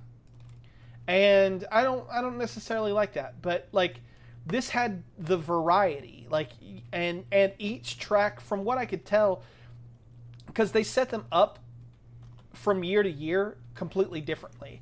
Like, some years they'll have like a difference in the amount of turns, or, you know, stuff like that. But I guess my point is that it had a lot of track variety, and I really enjoyed that. And yeah, it was a good time. It was fun. I'm glad I didn't spend $60 on it, but I fucking would have. I sure fucking would have. Are you going to get the new Forza Motorsport, whatever number we're on? I'm going to try it. I don't like those games nearly as much as I like the Horizon games, because it does require a level of skill that I just do not have.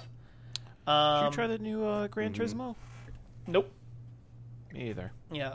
The same situation. It's just, it requires a level of skill that I am not willing to put time and effort into. I feel that, dude, and I can't even lie. The last Gran Turismo I played, the last Motorsport I played, I usually fall asleep playing those games. There's something about those, you know, quiet repetition that just gets to me, and like I'll be doing laps around a track, and it's almost hypnotic. Mm-hmm. I'll just fall asleep. Yeah. Just. Hell yeah. Thanks, Austin. Thanks for the input, bud. Yeah. I don't have anything to contribute to that. That's the best you were going to get. Well, I mean. Who's next? Tell me about Overwatch. Who knows? Oh, forgot I had that on there. Super quick. I mean, it's over. We're a month away from Overwatch 2, so super excited. They had one last anniversary event that I was playing there for a while. So earlier, whenever the fuck I said it during this podcast, I said I've kind of been jumping around on different games and stuff like that. This was a huge part of it. I had just happened to get it on the Xbox, because I wanted to be able to play a competitive game not in here at my computer. I just wanted to kind of sit. It's like Apex when I was doing that. I just wanted to be able to sit back, and I wanted to play some Overwatch. I used to play it on Xbox. That's where I was like my highest rank and everything. So I was like, let's do it again. Sat down with it, jumped right into the anniversary event. So that was a lot of fun, you know, to go through and look at all the new skins and stuff that came out. But also what I noticed when I signed in that time is that there is an account merger that's about to happen. So when Overwatch 2 releases next month on October 4th, all your accounts from PlayStation, Xbox, like PC, so long as you opt in, all those accounts will merge into one, which I think is fucking awesome, because I have stuff on PlayStation that I want, I have stuff on Xbox that I really want, and I have stuff on PC that I want thrown in there too. So the fact that I can have all of this under one, it's again like I was just saying with Yu-Gi-Oh! That's fucking great for me, because I've played on all 3 of these systems for years now, and I would like to just collectively have everything. So I'm super excited for that. I think Overwatch 2 is going, it's headed in a great place. They're taking, from what I can tell, they're taking feedback from the beta and stuff like that, putting forth pretty great changes. I'll tell you now, this podcast should be out in time. If you're an Overwatch player, you have until September 13th, I believe, to go and spend all your little credits, or they disappear. So go buy a skin or something. I forget where they go, but something happens to them. So go spend your credits. They go to Activision's pocket. I can't even because you're probably right. I mean, what else? What else are they going to do? But yeah, it's been a lot of fun, man. It was great to reminisce back and just play with some of my old skins. It's much easier to play certain characters with the controller setup. I'm not going to lie. My aim's a little worse, but it's like playing Lucio, and I can just kind of glide along the walls a lot easier. I don't know, it was a comfy, good time, and I had a lot of fun with it, but super excited for Overwatch 2, month away. Okay, cool. I loved Overwatch back in like 2016, 2017. The peak. Yeah, I would love to get back Peak into Overwatch. it, but it is just too much time has passed, and there's too many characters now that I have no idea what their abilities are. I mean, to be completely fair, it's probably the most easy to jump back into game you could put your hands on, especially when 2 comes out, because, the new heroes are still there, but you're still going to see, Reinhardt, Tracer, all of these characters that you knew and loved. Those are still played primarily, too. There's some new ones in there, of course, but it's... I stopped playing before Doomfist was even a thing. I mean, that says a lot. That's substantial, because there's been a ton of them that's come out after that, of course. But it's they're just different abilities, really. I mean, and that's kind of cool because you don't have to buy them. That's what Sabrina said, because she saw me playing the other day, and she was like, "You had to buy all these?" And I was like, "Huh?" She's like, "All the characters." I was like, "Nope, you just have them." She's like, "You didn't have to pay money for them?" I'm like, "Nope." It's they were just unlocked.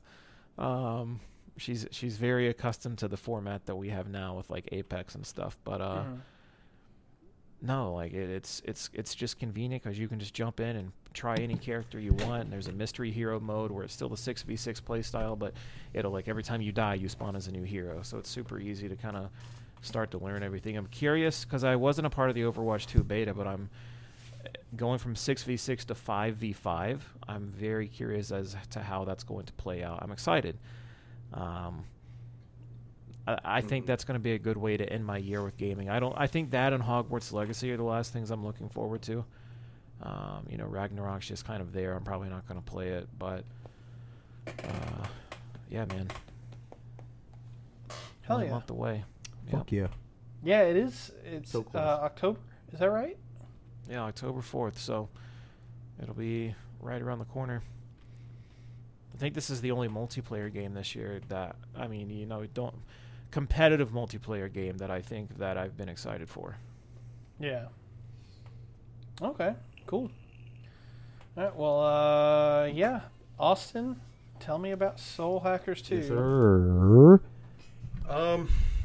It's okay. Okay. Moving on. It's not great.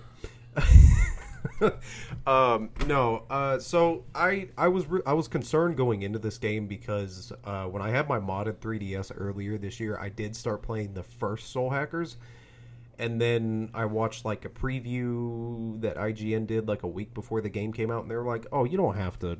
Like you don't have to play the first one. And I was like, okay, dope. I'm not gonna fucking worry about it then. I'm gonna buy the shit anyway. And no, you really don't. There is no reference to anything that came before this. So it's kind of weird that they even still gave it the title of Soul Hackers 2 when it literally has nothing at all to do with the first game that I've noticed. But it's different. It feels like an oversimplified Persona 5. Like, take every single gameplay aspect of Persona 5 and simplify the shit out of it to the point where an 8-year-old could probably pick it up and go, and that's Soul Hackers 2. The combat system is so much simpler compared to literally any SMT game that came before ever. It's still just your basic turn-based RPG that has the weakness elements, except instead of most traditional SMT games, instead of getting like the normal bonuses you would for hitting an enemy's weak point, you get what's called stacks, and that's where a demon in your party will then stack, and if you get another one, another demon will stack, and then at the end of your turn, after all of your teammates have gone, you do what's called a Sabbath, which is where you summon all your demons at once for like a big, powerful, all-out attack. And I think that that's really, really cool, but I think it makes the combat ridiculously fucking easy. I'm just playing on normal, but I'm blowing through this fucking story like it's nothing.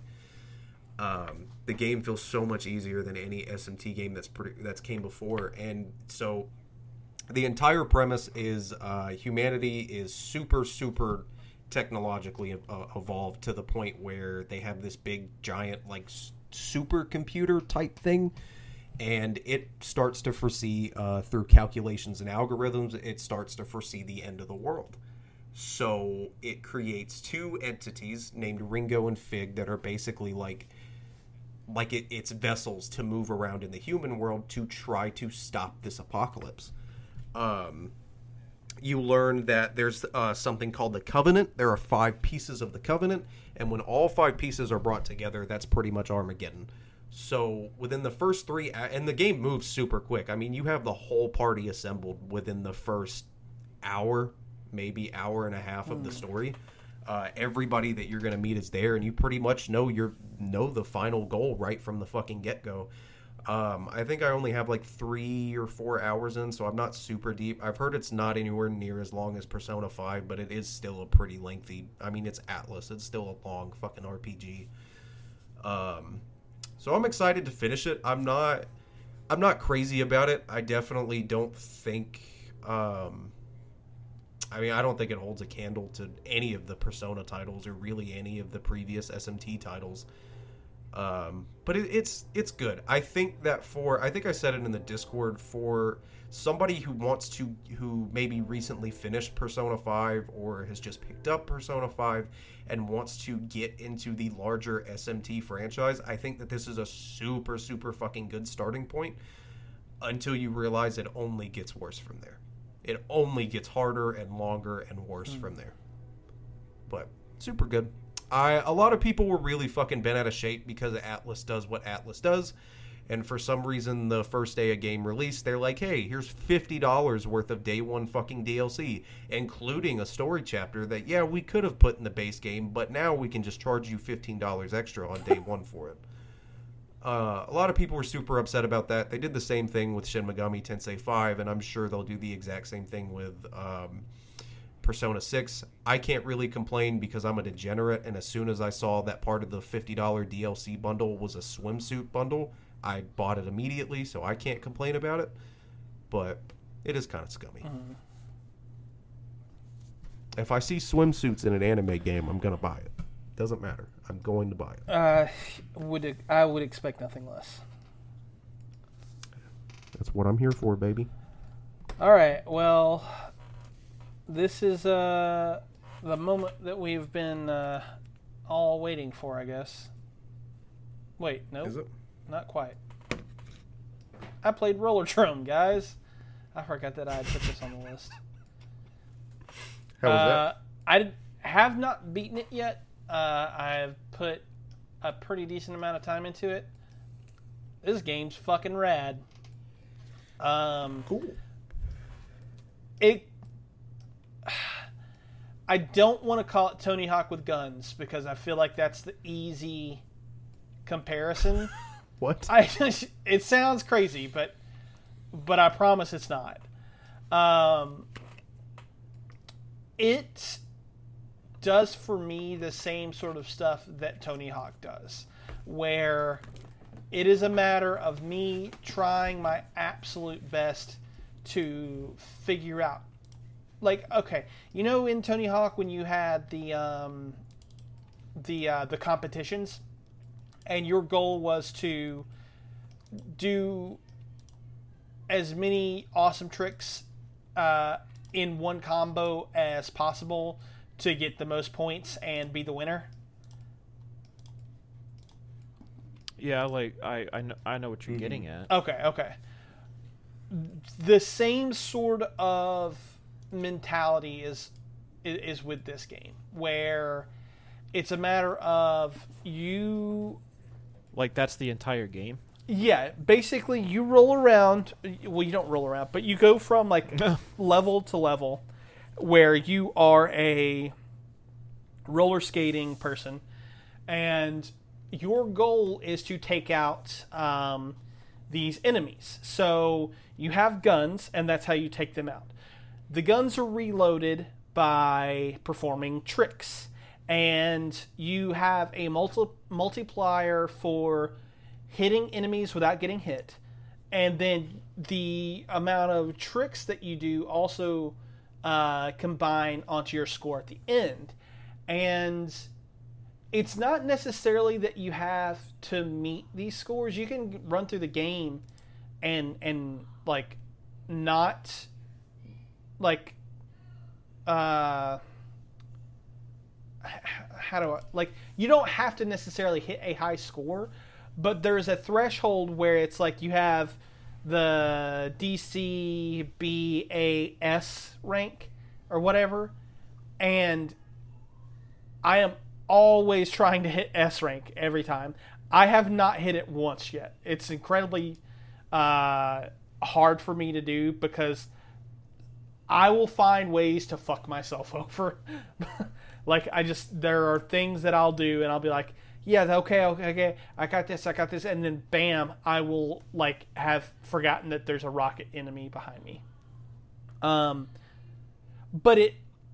the reason that I would compare it to Tony Hawk is because it gets me into that same sort of almost like flow state where I know what I'm trying to do and I'm hitting tricks and I am like taking out enemies right after hitting tricks, or going from like tricks right into shooting, or like trying to hit the hidden little like not combo areas, but like there are little areas where it's like do a trick in this specific area, and like I'm trying to do all of that and hit it all in one run, and it is so fun. It is so much fucking fun to play.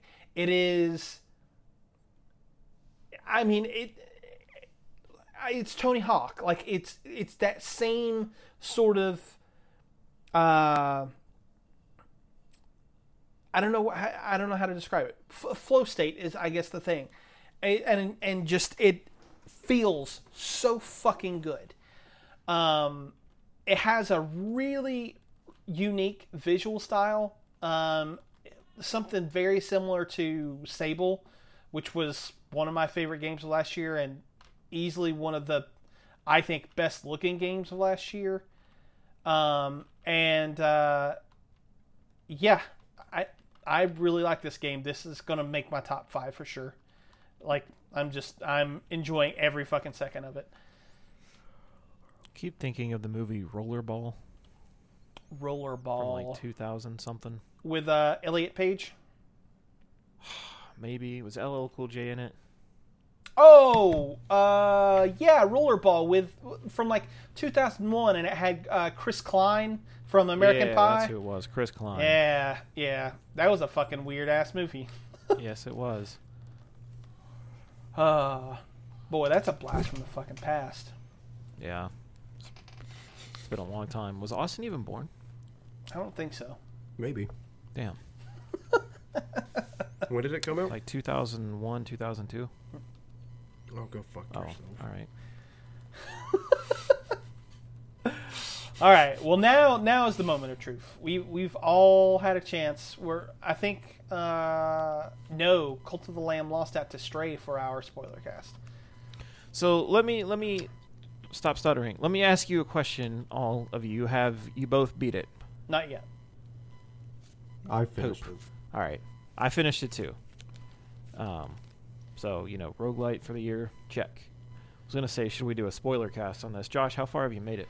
I'm about 20 or so days in. I have. How many of the main bosses? I have beaten one of the main bosses. I'm going in to fight my second main boss for the first time.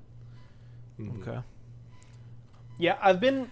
So the reason that I'm not further along is because I really have been trying to focus on building out my, I want to say village, but cult, to kind of like get to the point where it's automating itself. So I have been going out and doing like quote unquote missions to gather supplies, not necessarily to kind of like further the story along. But I'll go out and I'll gather supplies. It'll also give them time to like recharge the what's Like the devotion statue? yeah, the devotion. Yeah. I couldn't think of the word for it.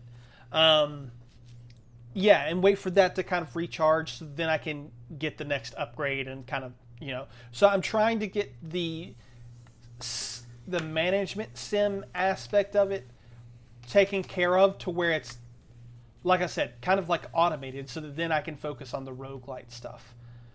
That's why I'm not further along. So I talked about it last time. Austin, you've beaten it.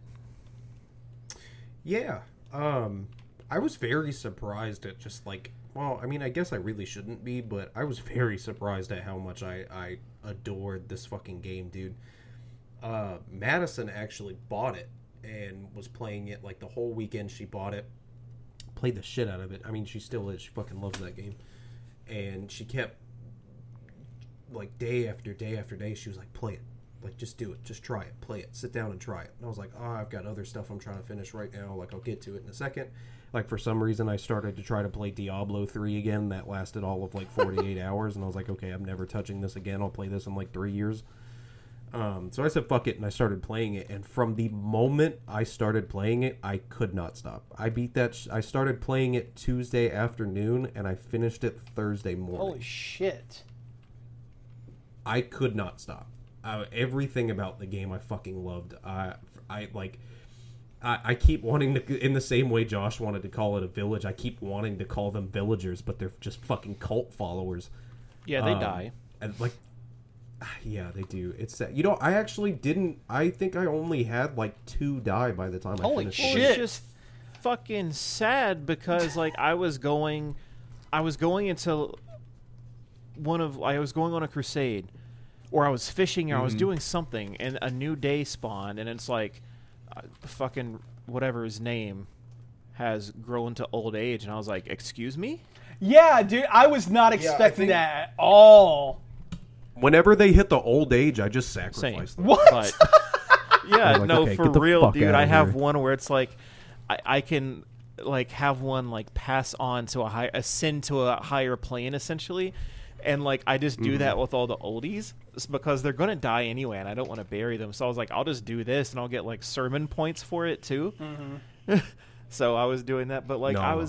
all these people, and they were my OGs, right? Like they were the ones that I started the game with, and I was like, oh, I'll have them forever. No, No. no, it won't. And I was like, I really like this one. And then I started to not get attached to the villagers because they all die. And then I started to become a true cult leader. It's like, oh, you're just going to be literally used for your fucking body and resources. I'm going to sacrifice anyone that started to like dissent. Immediately flesh sacrifice. Oh like he my was getting taken to the abyss, dude. Yeah. I would always immediately marry them and then sacrifice Yep, it was them. marry them for the faith and then immediately goodbye. Just drugged to Satan's depths. It also, like, can we talk about how fucking hilarious the sacrifice animation is? It is so funny. It's just a giant fucking tentacle springing up from hell, grabbing them, thrashing them around the building, And sucking them everyone's back happy down. about it. And everyone's cheering. Everyone's like, "Woo, yay!" And I'm like, damn, bro, you just saw your homie get ripped apart and dragged to hell. What the fuck is wrong with you guys? Yeah, but God Super forbid there be a fucking- poop on the ground. Oh, Oh, yeah, you guys don't fucking like that. That shit gets on my nerves, bro. Oh, my fucking God. I had villagers getting sick like every 2 seconds. Never died, though. Only died of old age, and I only had 2, I think, my entire I playthrough. had 2. So because I would always sacrifice them, I only had, I think, 3 die from old age, and that was it. Everyone else got sacrificed. oh my God. Yeah. As soon as one of the villagers was like, maybe this guy isn't right, and he started to kind of rebel, I was Nope. like, nope, prison, Yeah. and then I didn't even, dude. I didn't even make a prison because the second his eyes turned red, he was getting sacrificed. you were like, no, you're out of here. Yep. I ain't dealing with this shit. And it's not like bro. I didn't I've have. worked It's too not like I goddamn only had hard. like 1 or 3. I had 20 by the end of my playthrough. Had 20 of them still after sacrificing as many followers as I did. And the bosses, I feel like, were really fun, especially the 3rd and 4th boss, because once you get to the run where you can actually face the boss, then they start fucking with you. Like, I remember the 3rd boss made all of my fucking cult followers sick at the same time. Yeah, dude. And I was like, bro, fuck this. This is awful. And then they would, I think the last boss would even summon your villagers and have them turn on you. So you have to kill them. God. Spoiler alert. Oh, Yeah, whatever. Spoiler alert. Well, who cares? dude, that's fucking wild. You guys are playing it very differently than I am. I am very much. Oh, I'm doing this true cult leader Yeah, fashion. I'm baby. not. I'm very much treating it like I'm a mama with my little babies. I think this has given me everything I needed to start my own Oh cult. my God. Really, Look, I'm going I to think touch this has on given that me in a all the minute. knowledge I'm required. going to touch on that in a minute, but Josh, you go ahead. Yeah, well, no. All I'm saying is like I've been treating this very differently. Like I am seeing the like the cultists as like little babies, and like I had a little shark guy, and he died of old age, and I was like really sad about it. Like I was like. Said I was pulling the fuck up. I was like, no, my little cult follower. Like, I was real sad, and like, I think I have only sacrificed people who have asked me to sacrifice them. I don't think that I have gone out of my way to sacrifice anybody. I have thrown motherfuckers in jail though. I have thrown them in jail, and I said, you're not dissenting anymore, you stupid fuck. I treated them all very much like you are the sheep and you will be slaughtered. There's no way So around I it. started playing like Josh did because the second I saw this social aspect of it, like it was very Animal Crossing. Like Yeah. I wanted to invest in the people who followed me. I thought that was cool. I wanted to be omnipotent and great to them. And then 2 things happened. One, we talked about it.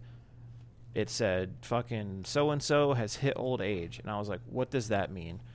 Like they matured into something, and then I go and look at him, and then he's hobbling around in a white robe and a cane. And I'm like, what is fucking happening right now? Talk to him, and he's like, I've lived a fulfilled life for your glorious cult. Like, I only have a few days left. And something just clicked. Something clicked right there, and I was like, I knew he was going to die. And I was like, this whole time I've been trying to cultivate a family, and literally I just have a flock of sheep around me. And it's like, at that point, I was like, you're not going to die of old age. You're going to go to a higher plane and benefit me. And then that's when it was just like evil, omnipotent. Like, you're getting the second you hit old age, you're now fuel to my fodder to level up the sheep. It's like getting extra sermon points. Like, Isn't there, along with like sacrificing and like ascending to a higher plane, isn't there a fight to the death option? so you can have 2 of them fight to the death, yes, if you choose to go that hilarious. path, right? But it's like, yeah, I figured out what kind of person I was, because the second, like, I'm not going to say they turned their back on me, right? Because they didn't. They were still loyal to the very end, except for the dissenters. They got immediately sent to hell. Yeah, like the second you start preaching some bullshit, you're gone, dude. Yeah, You're out. again, Dead. showed me what kind of person I am. Like the second someone starts to badmouth me, nope, dead. Yep. Dead. Didn't even, you immediately get Kool-Aided. So started fucking, I learned a lot about myself, I'll say that. But it's kind of, He said this was a journey. it was a journey. I learned a lot about myself and just how quick, like, by the end of, like, it literally started this way. I was the mama. I was taking care of them. I was naming them. I was picking their colors. I was picking the variants. And then they started to fucking get sick, and they started to get old. And then I just started hitting accept. I was like, I don't care what your fucking name is. You are just mine. Dude, I tried so hard to stick to a theme, right? So I started it, and it let me name my cult. I was like, fuck, I want to do a theme. What should my theme be?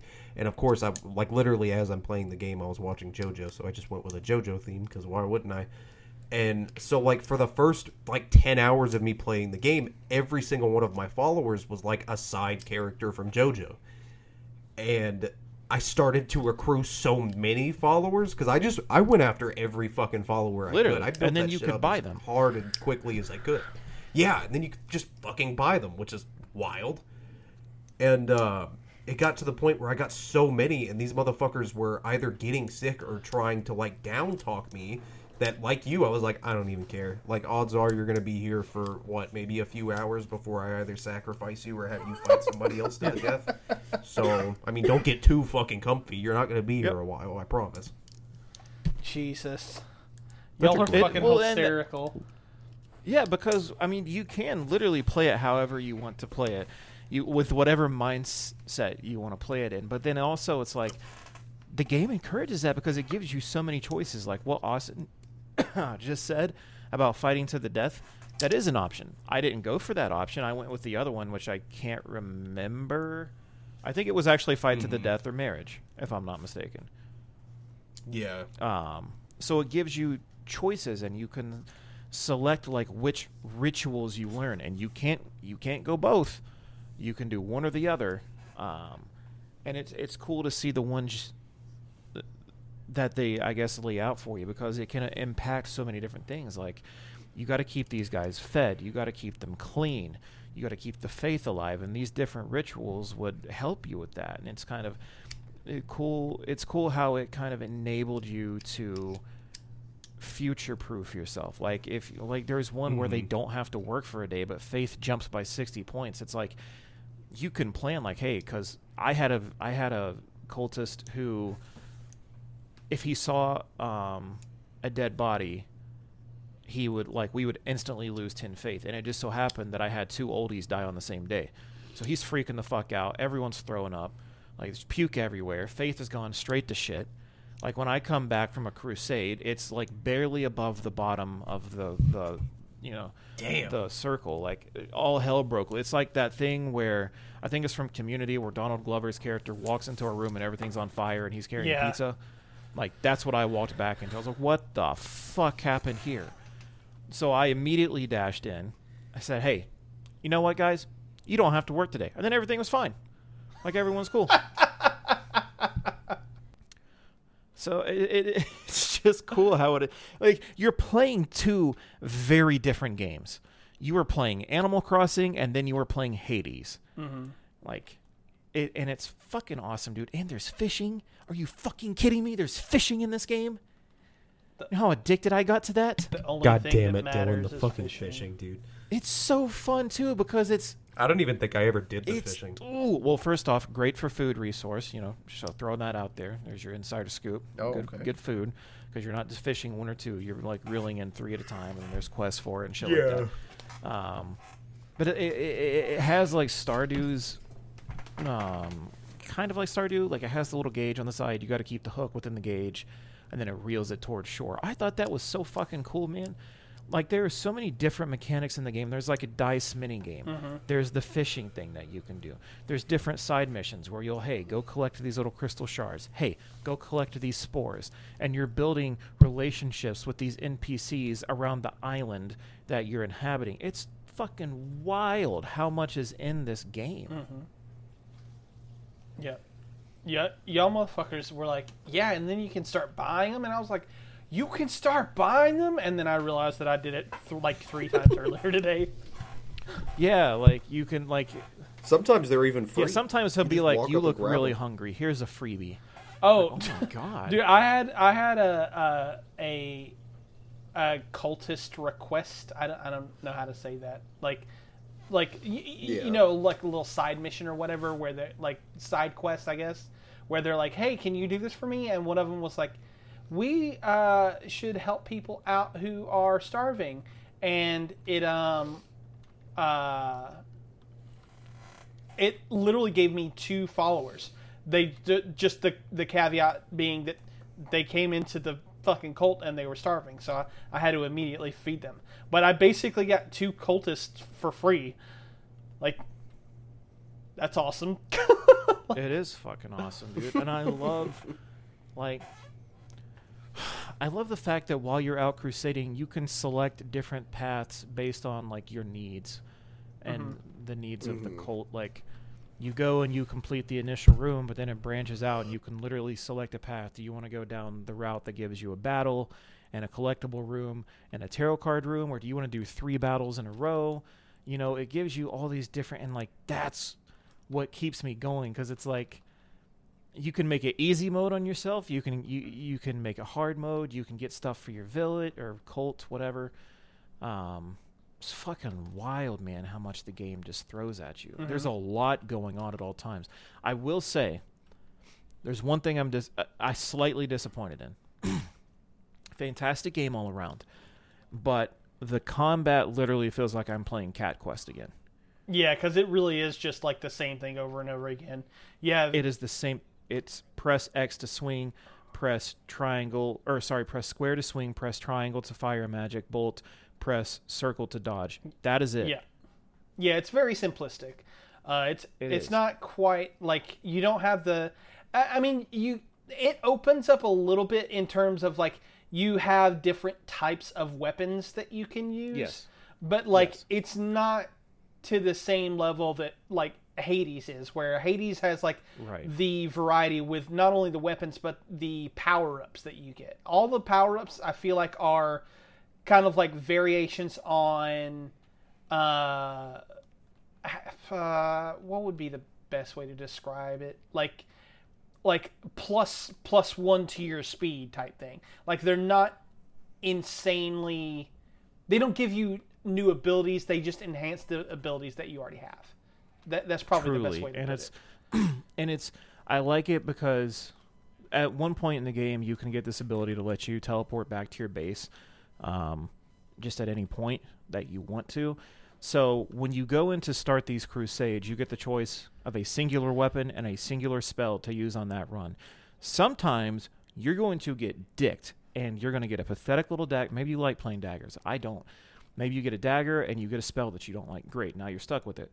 But by using that spell, you can go back and then just go straight back to the beginning of this crusade that you're on, and now maybe you have a different chance to use a better weapon. So I use that to my benefit to make the ending of the game a little more fun, or the last half of the game a little more fun, I would say, because I wasn't always stuck with some garbage weapon. Like, I really like the great hammers, I like the great axes, and I like the spell that like sets off an explosive radius around you and pushes everything back. There was one of those, but an ice version. So Yeah, it I slows them just down. got that one today. And it's fucking awesome. It's like, it's super overpowered. So combat is very simplistic. The tarot card abilities also very simplistic. Like you said, critical hit chance, attack speed, attack damage. That's pretty much it. There's some variances in there where you get like an iron heart, a diseased heart, a poisoned heart, something to aid you in that regard. And then the spells are pretty much the same too. There's that radius spell that we were just talking about, and then it comes in different forms and they do different things. Like ice, fire, poison, stuff like that. It's very simplistic all around, but it never manages to lose its fun factor, I guess. Like, the further you go in the game, Austin was right. The harder the game gets, especially those last couple bosses.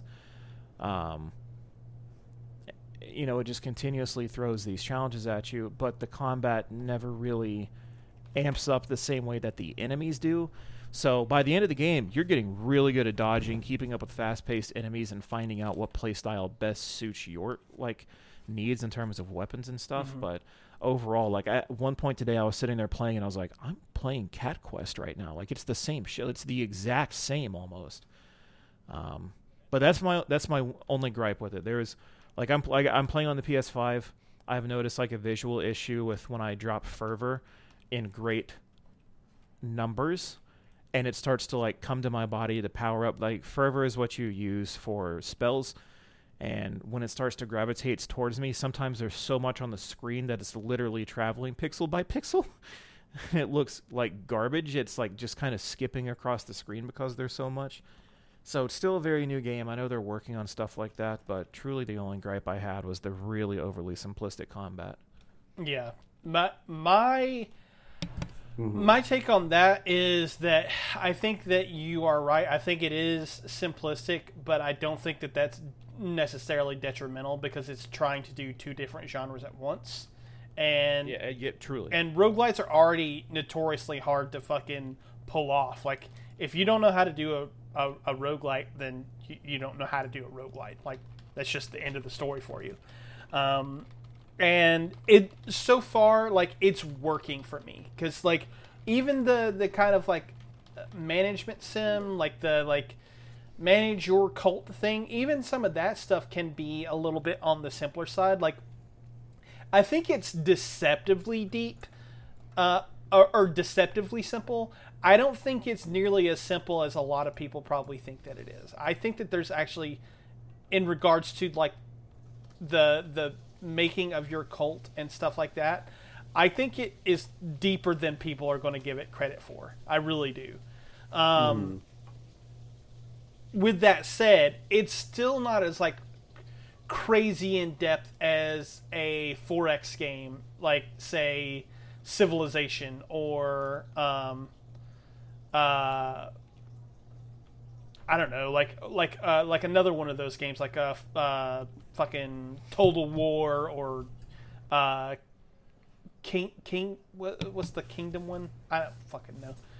I know what you're talking about. But yeah, they're not as deep as that, and I don't think that it necessarily needs to be. I think that if you want to play one of those games, play one of those games. It doesn't have to be that fucking in depth. But what I was gonna say is that all of it kind of comes together and is a well-rounded package for me. It coalesces into more than the sum of its parts. And my only complaint, and this only happens I wouldn't say once per playthrough because that's not right, but the thing that has bothered me is that when I am playing and I'm going about my my day or what have you, I've noticed that when it changes over to a new day, my entire game kind of shuts down. Oh yeah, it'll fucking freeze for 10 seconds or some shit. Yeah. Yep. So literally my only complaint is that it is not quite polished enough on PS5. Because I think this was probably a PC game that they ported over. Austin, where are you playing it? I'm playing it on Switch. Does your game do that when a new day crosses over? It'll pause for... I'm playing on Switch, bro. It was worse than that. No, the Switch version specifically, from what I've read, does have a really bad, just crashing issue.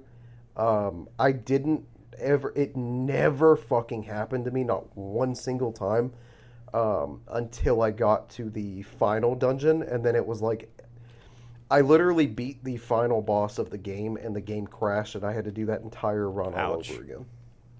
Yeah, that shit sucked. It crashed during the fucking credits, and I was like, oh, surely it auto-saved during the credits. No. Spoiler alert, it doesn't. I'd do that shit all over again. But it was fun, and I enjoyed doing it, so I didn't really care. I mean, just going back to the combat real quick, the one thing I really wish, like, the dodge is great, but I did want, like, a blocking feature Yeah. of some sort. So you could do some sort of parry. Yeah, or that would have something. been nice. Like, a block to a parry to a roll, like, I think that would have fleshed it out a little more for me and made it a little better. Yeah. For sure. Yeah. But overall, dude, like, this is Elden Ring still beats this for me, like, hands down. But this takes number 2 right now. Yeah, this is probably my third favorite game of this year so far. Yeah. I am in the same boat. I'm not quite sure that it beats Elden Ring for me. But it is. Oh no, I know it doesn't. It's another one of those. It's at the end of the year. I'm sure this is going to make my top 5. I'm sure of it. Yeah, for sure. Oh yeah, I'm sure this is going to go pretty high on Yeah. our list. Yeah. Thinking about it now, I'm relatively positive that my number 2 right now is Citizen Sleeper. I really fucking love that game. Mm-hmm. You motherfuckers So it need to play it. goes Elden Ring, Citizen Sleeper, Roller Drome.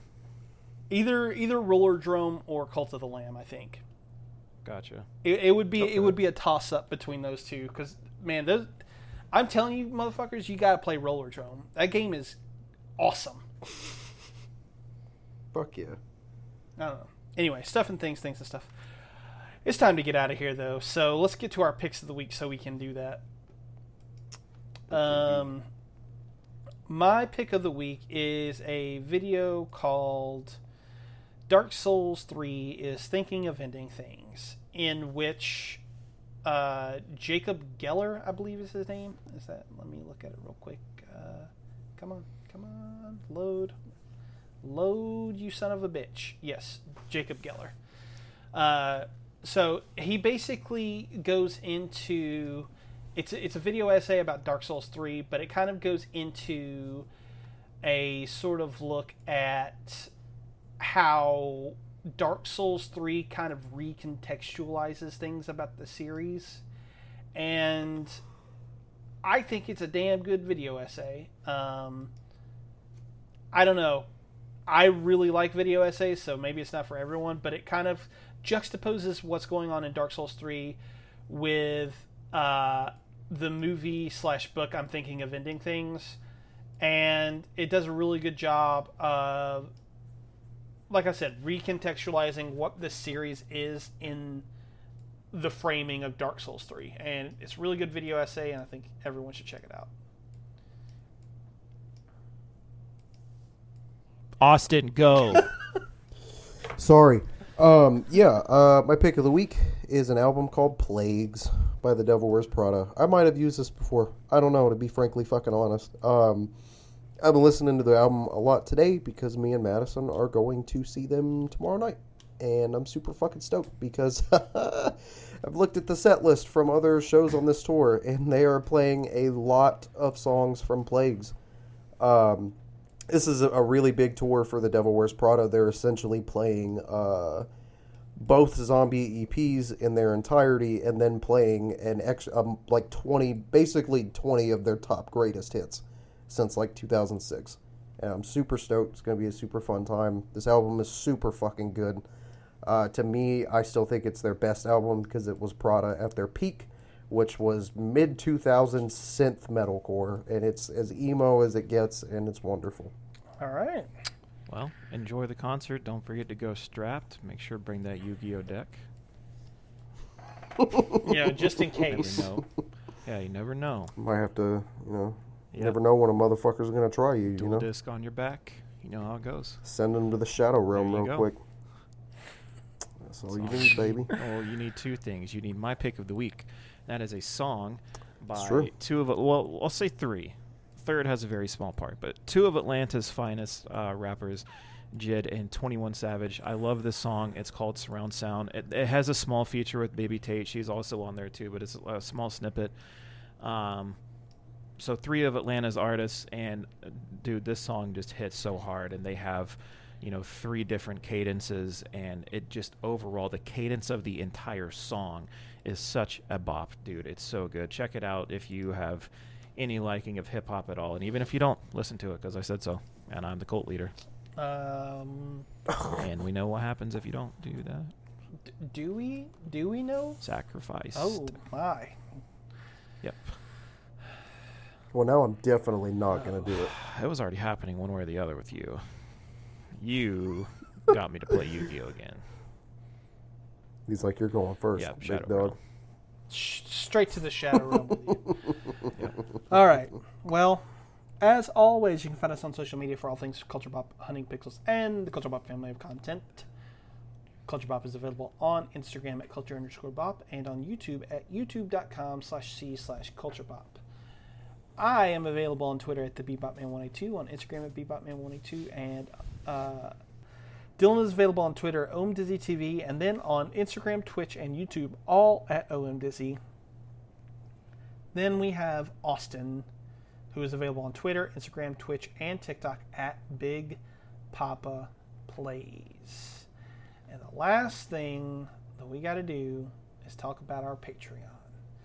If you like what you're hearing, and you like us and what we're doing, with the videos, with the streams, with the occasional TikToks, all that stuff, then consider dropping us some patronage at patreon.com/culturebop. We've got some pretty cool perks that I am working with someone to revamp, to kind of give everyone the most bang for their buck.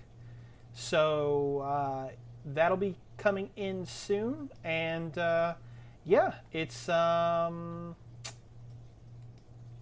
good time over there. It's a good time for everybody. Everybody should go do it. Yeah. But yeah, that's it. That is the end of our show. So until next time, bye.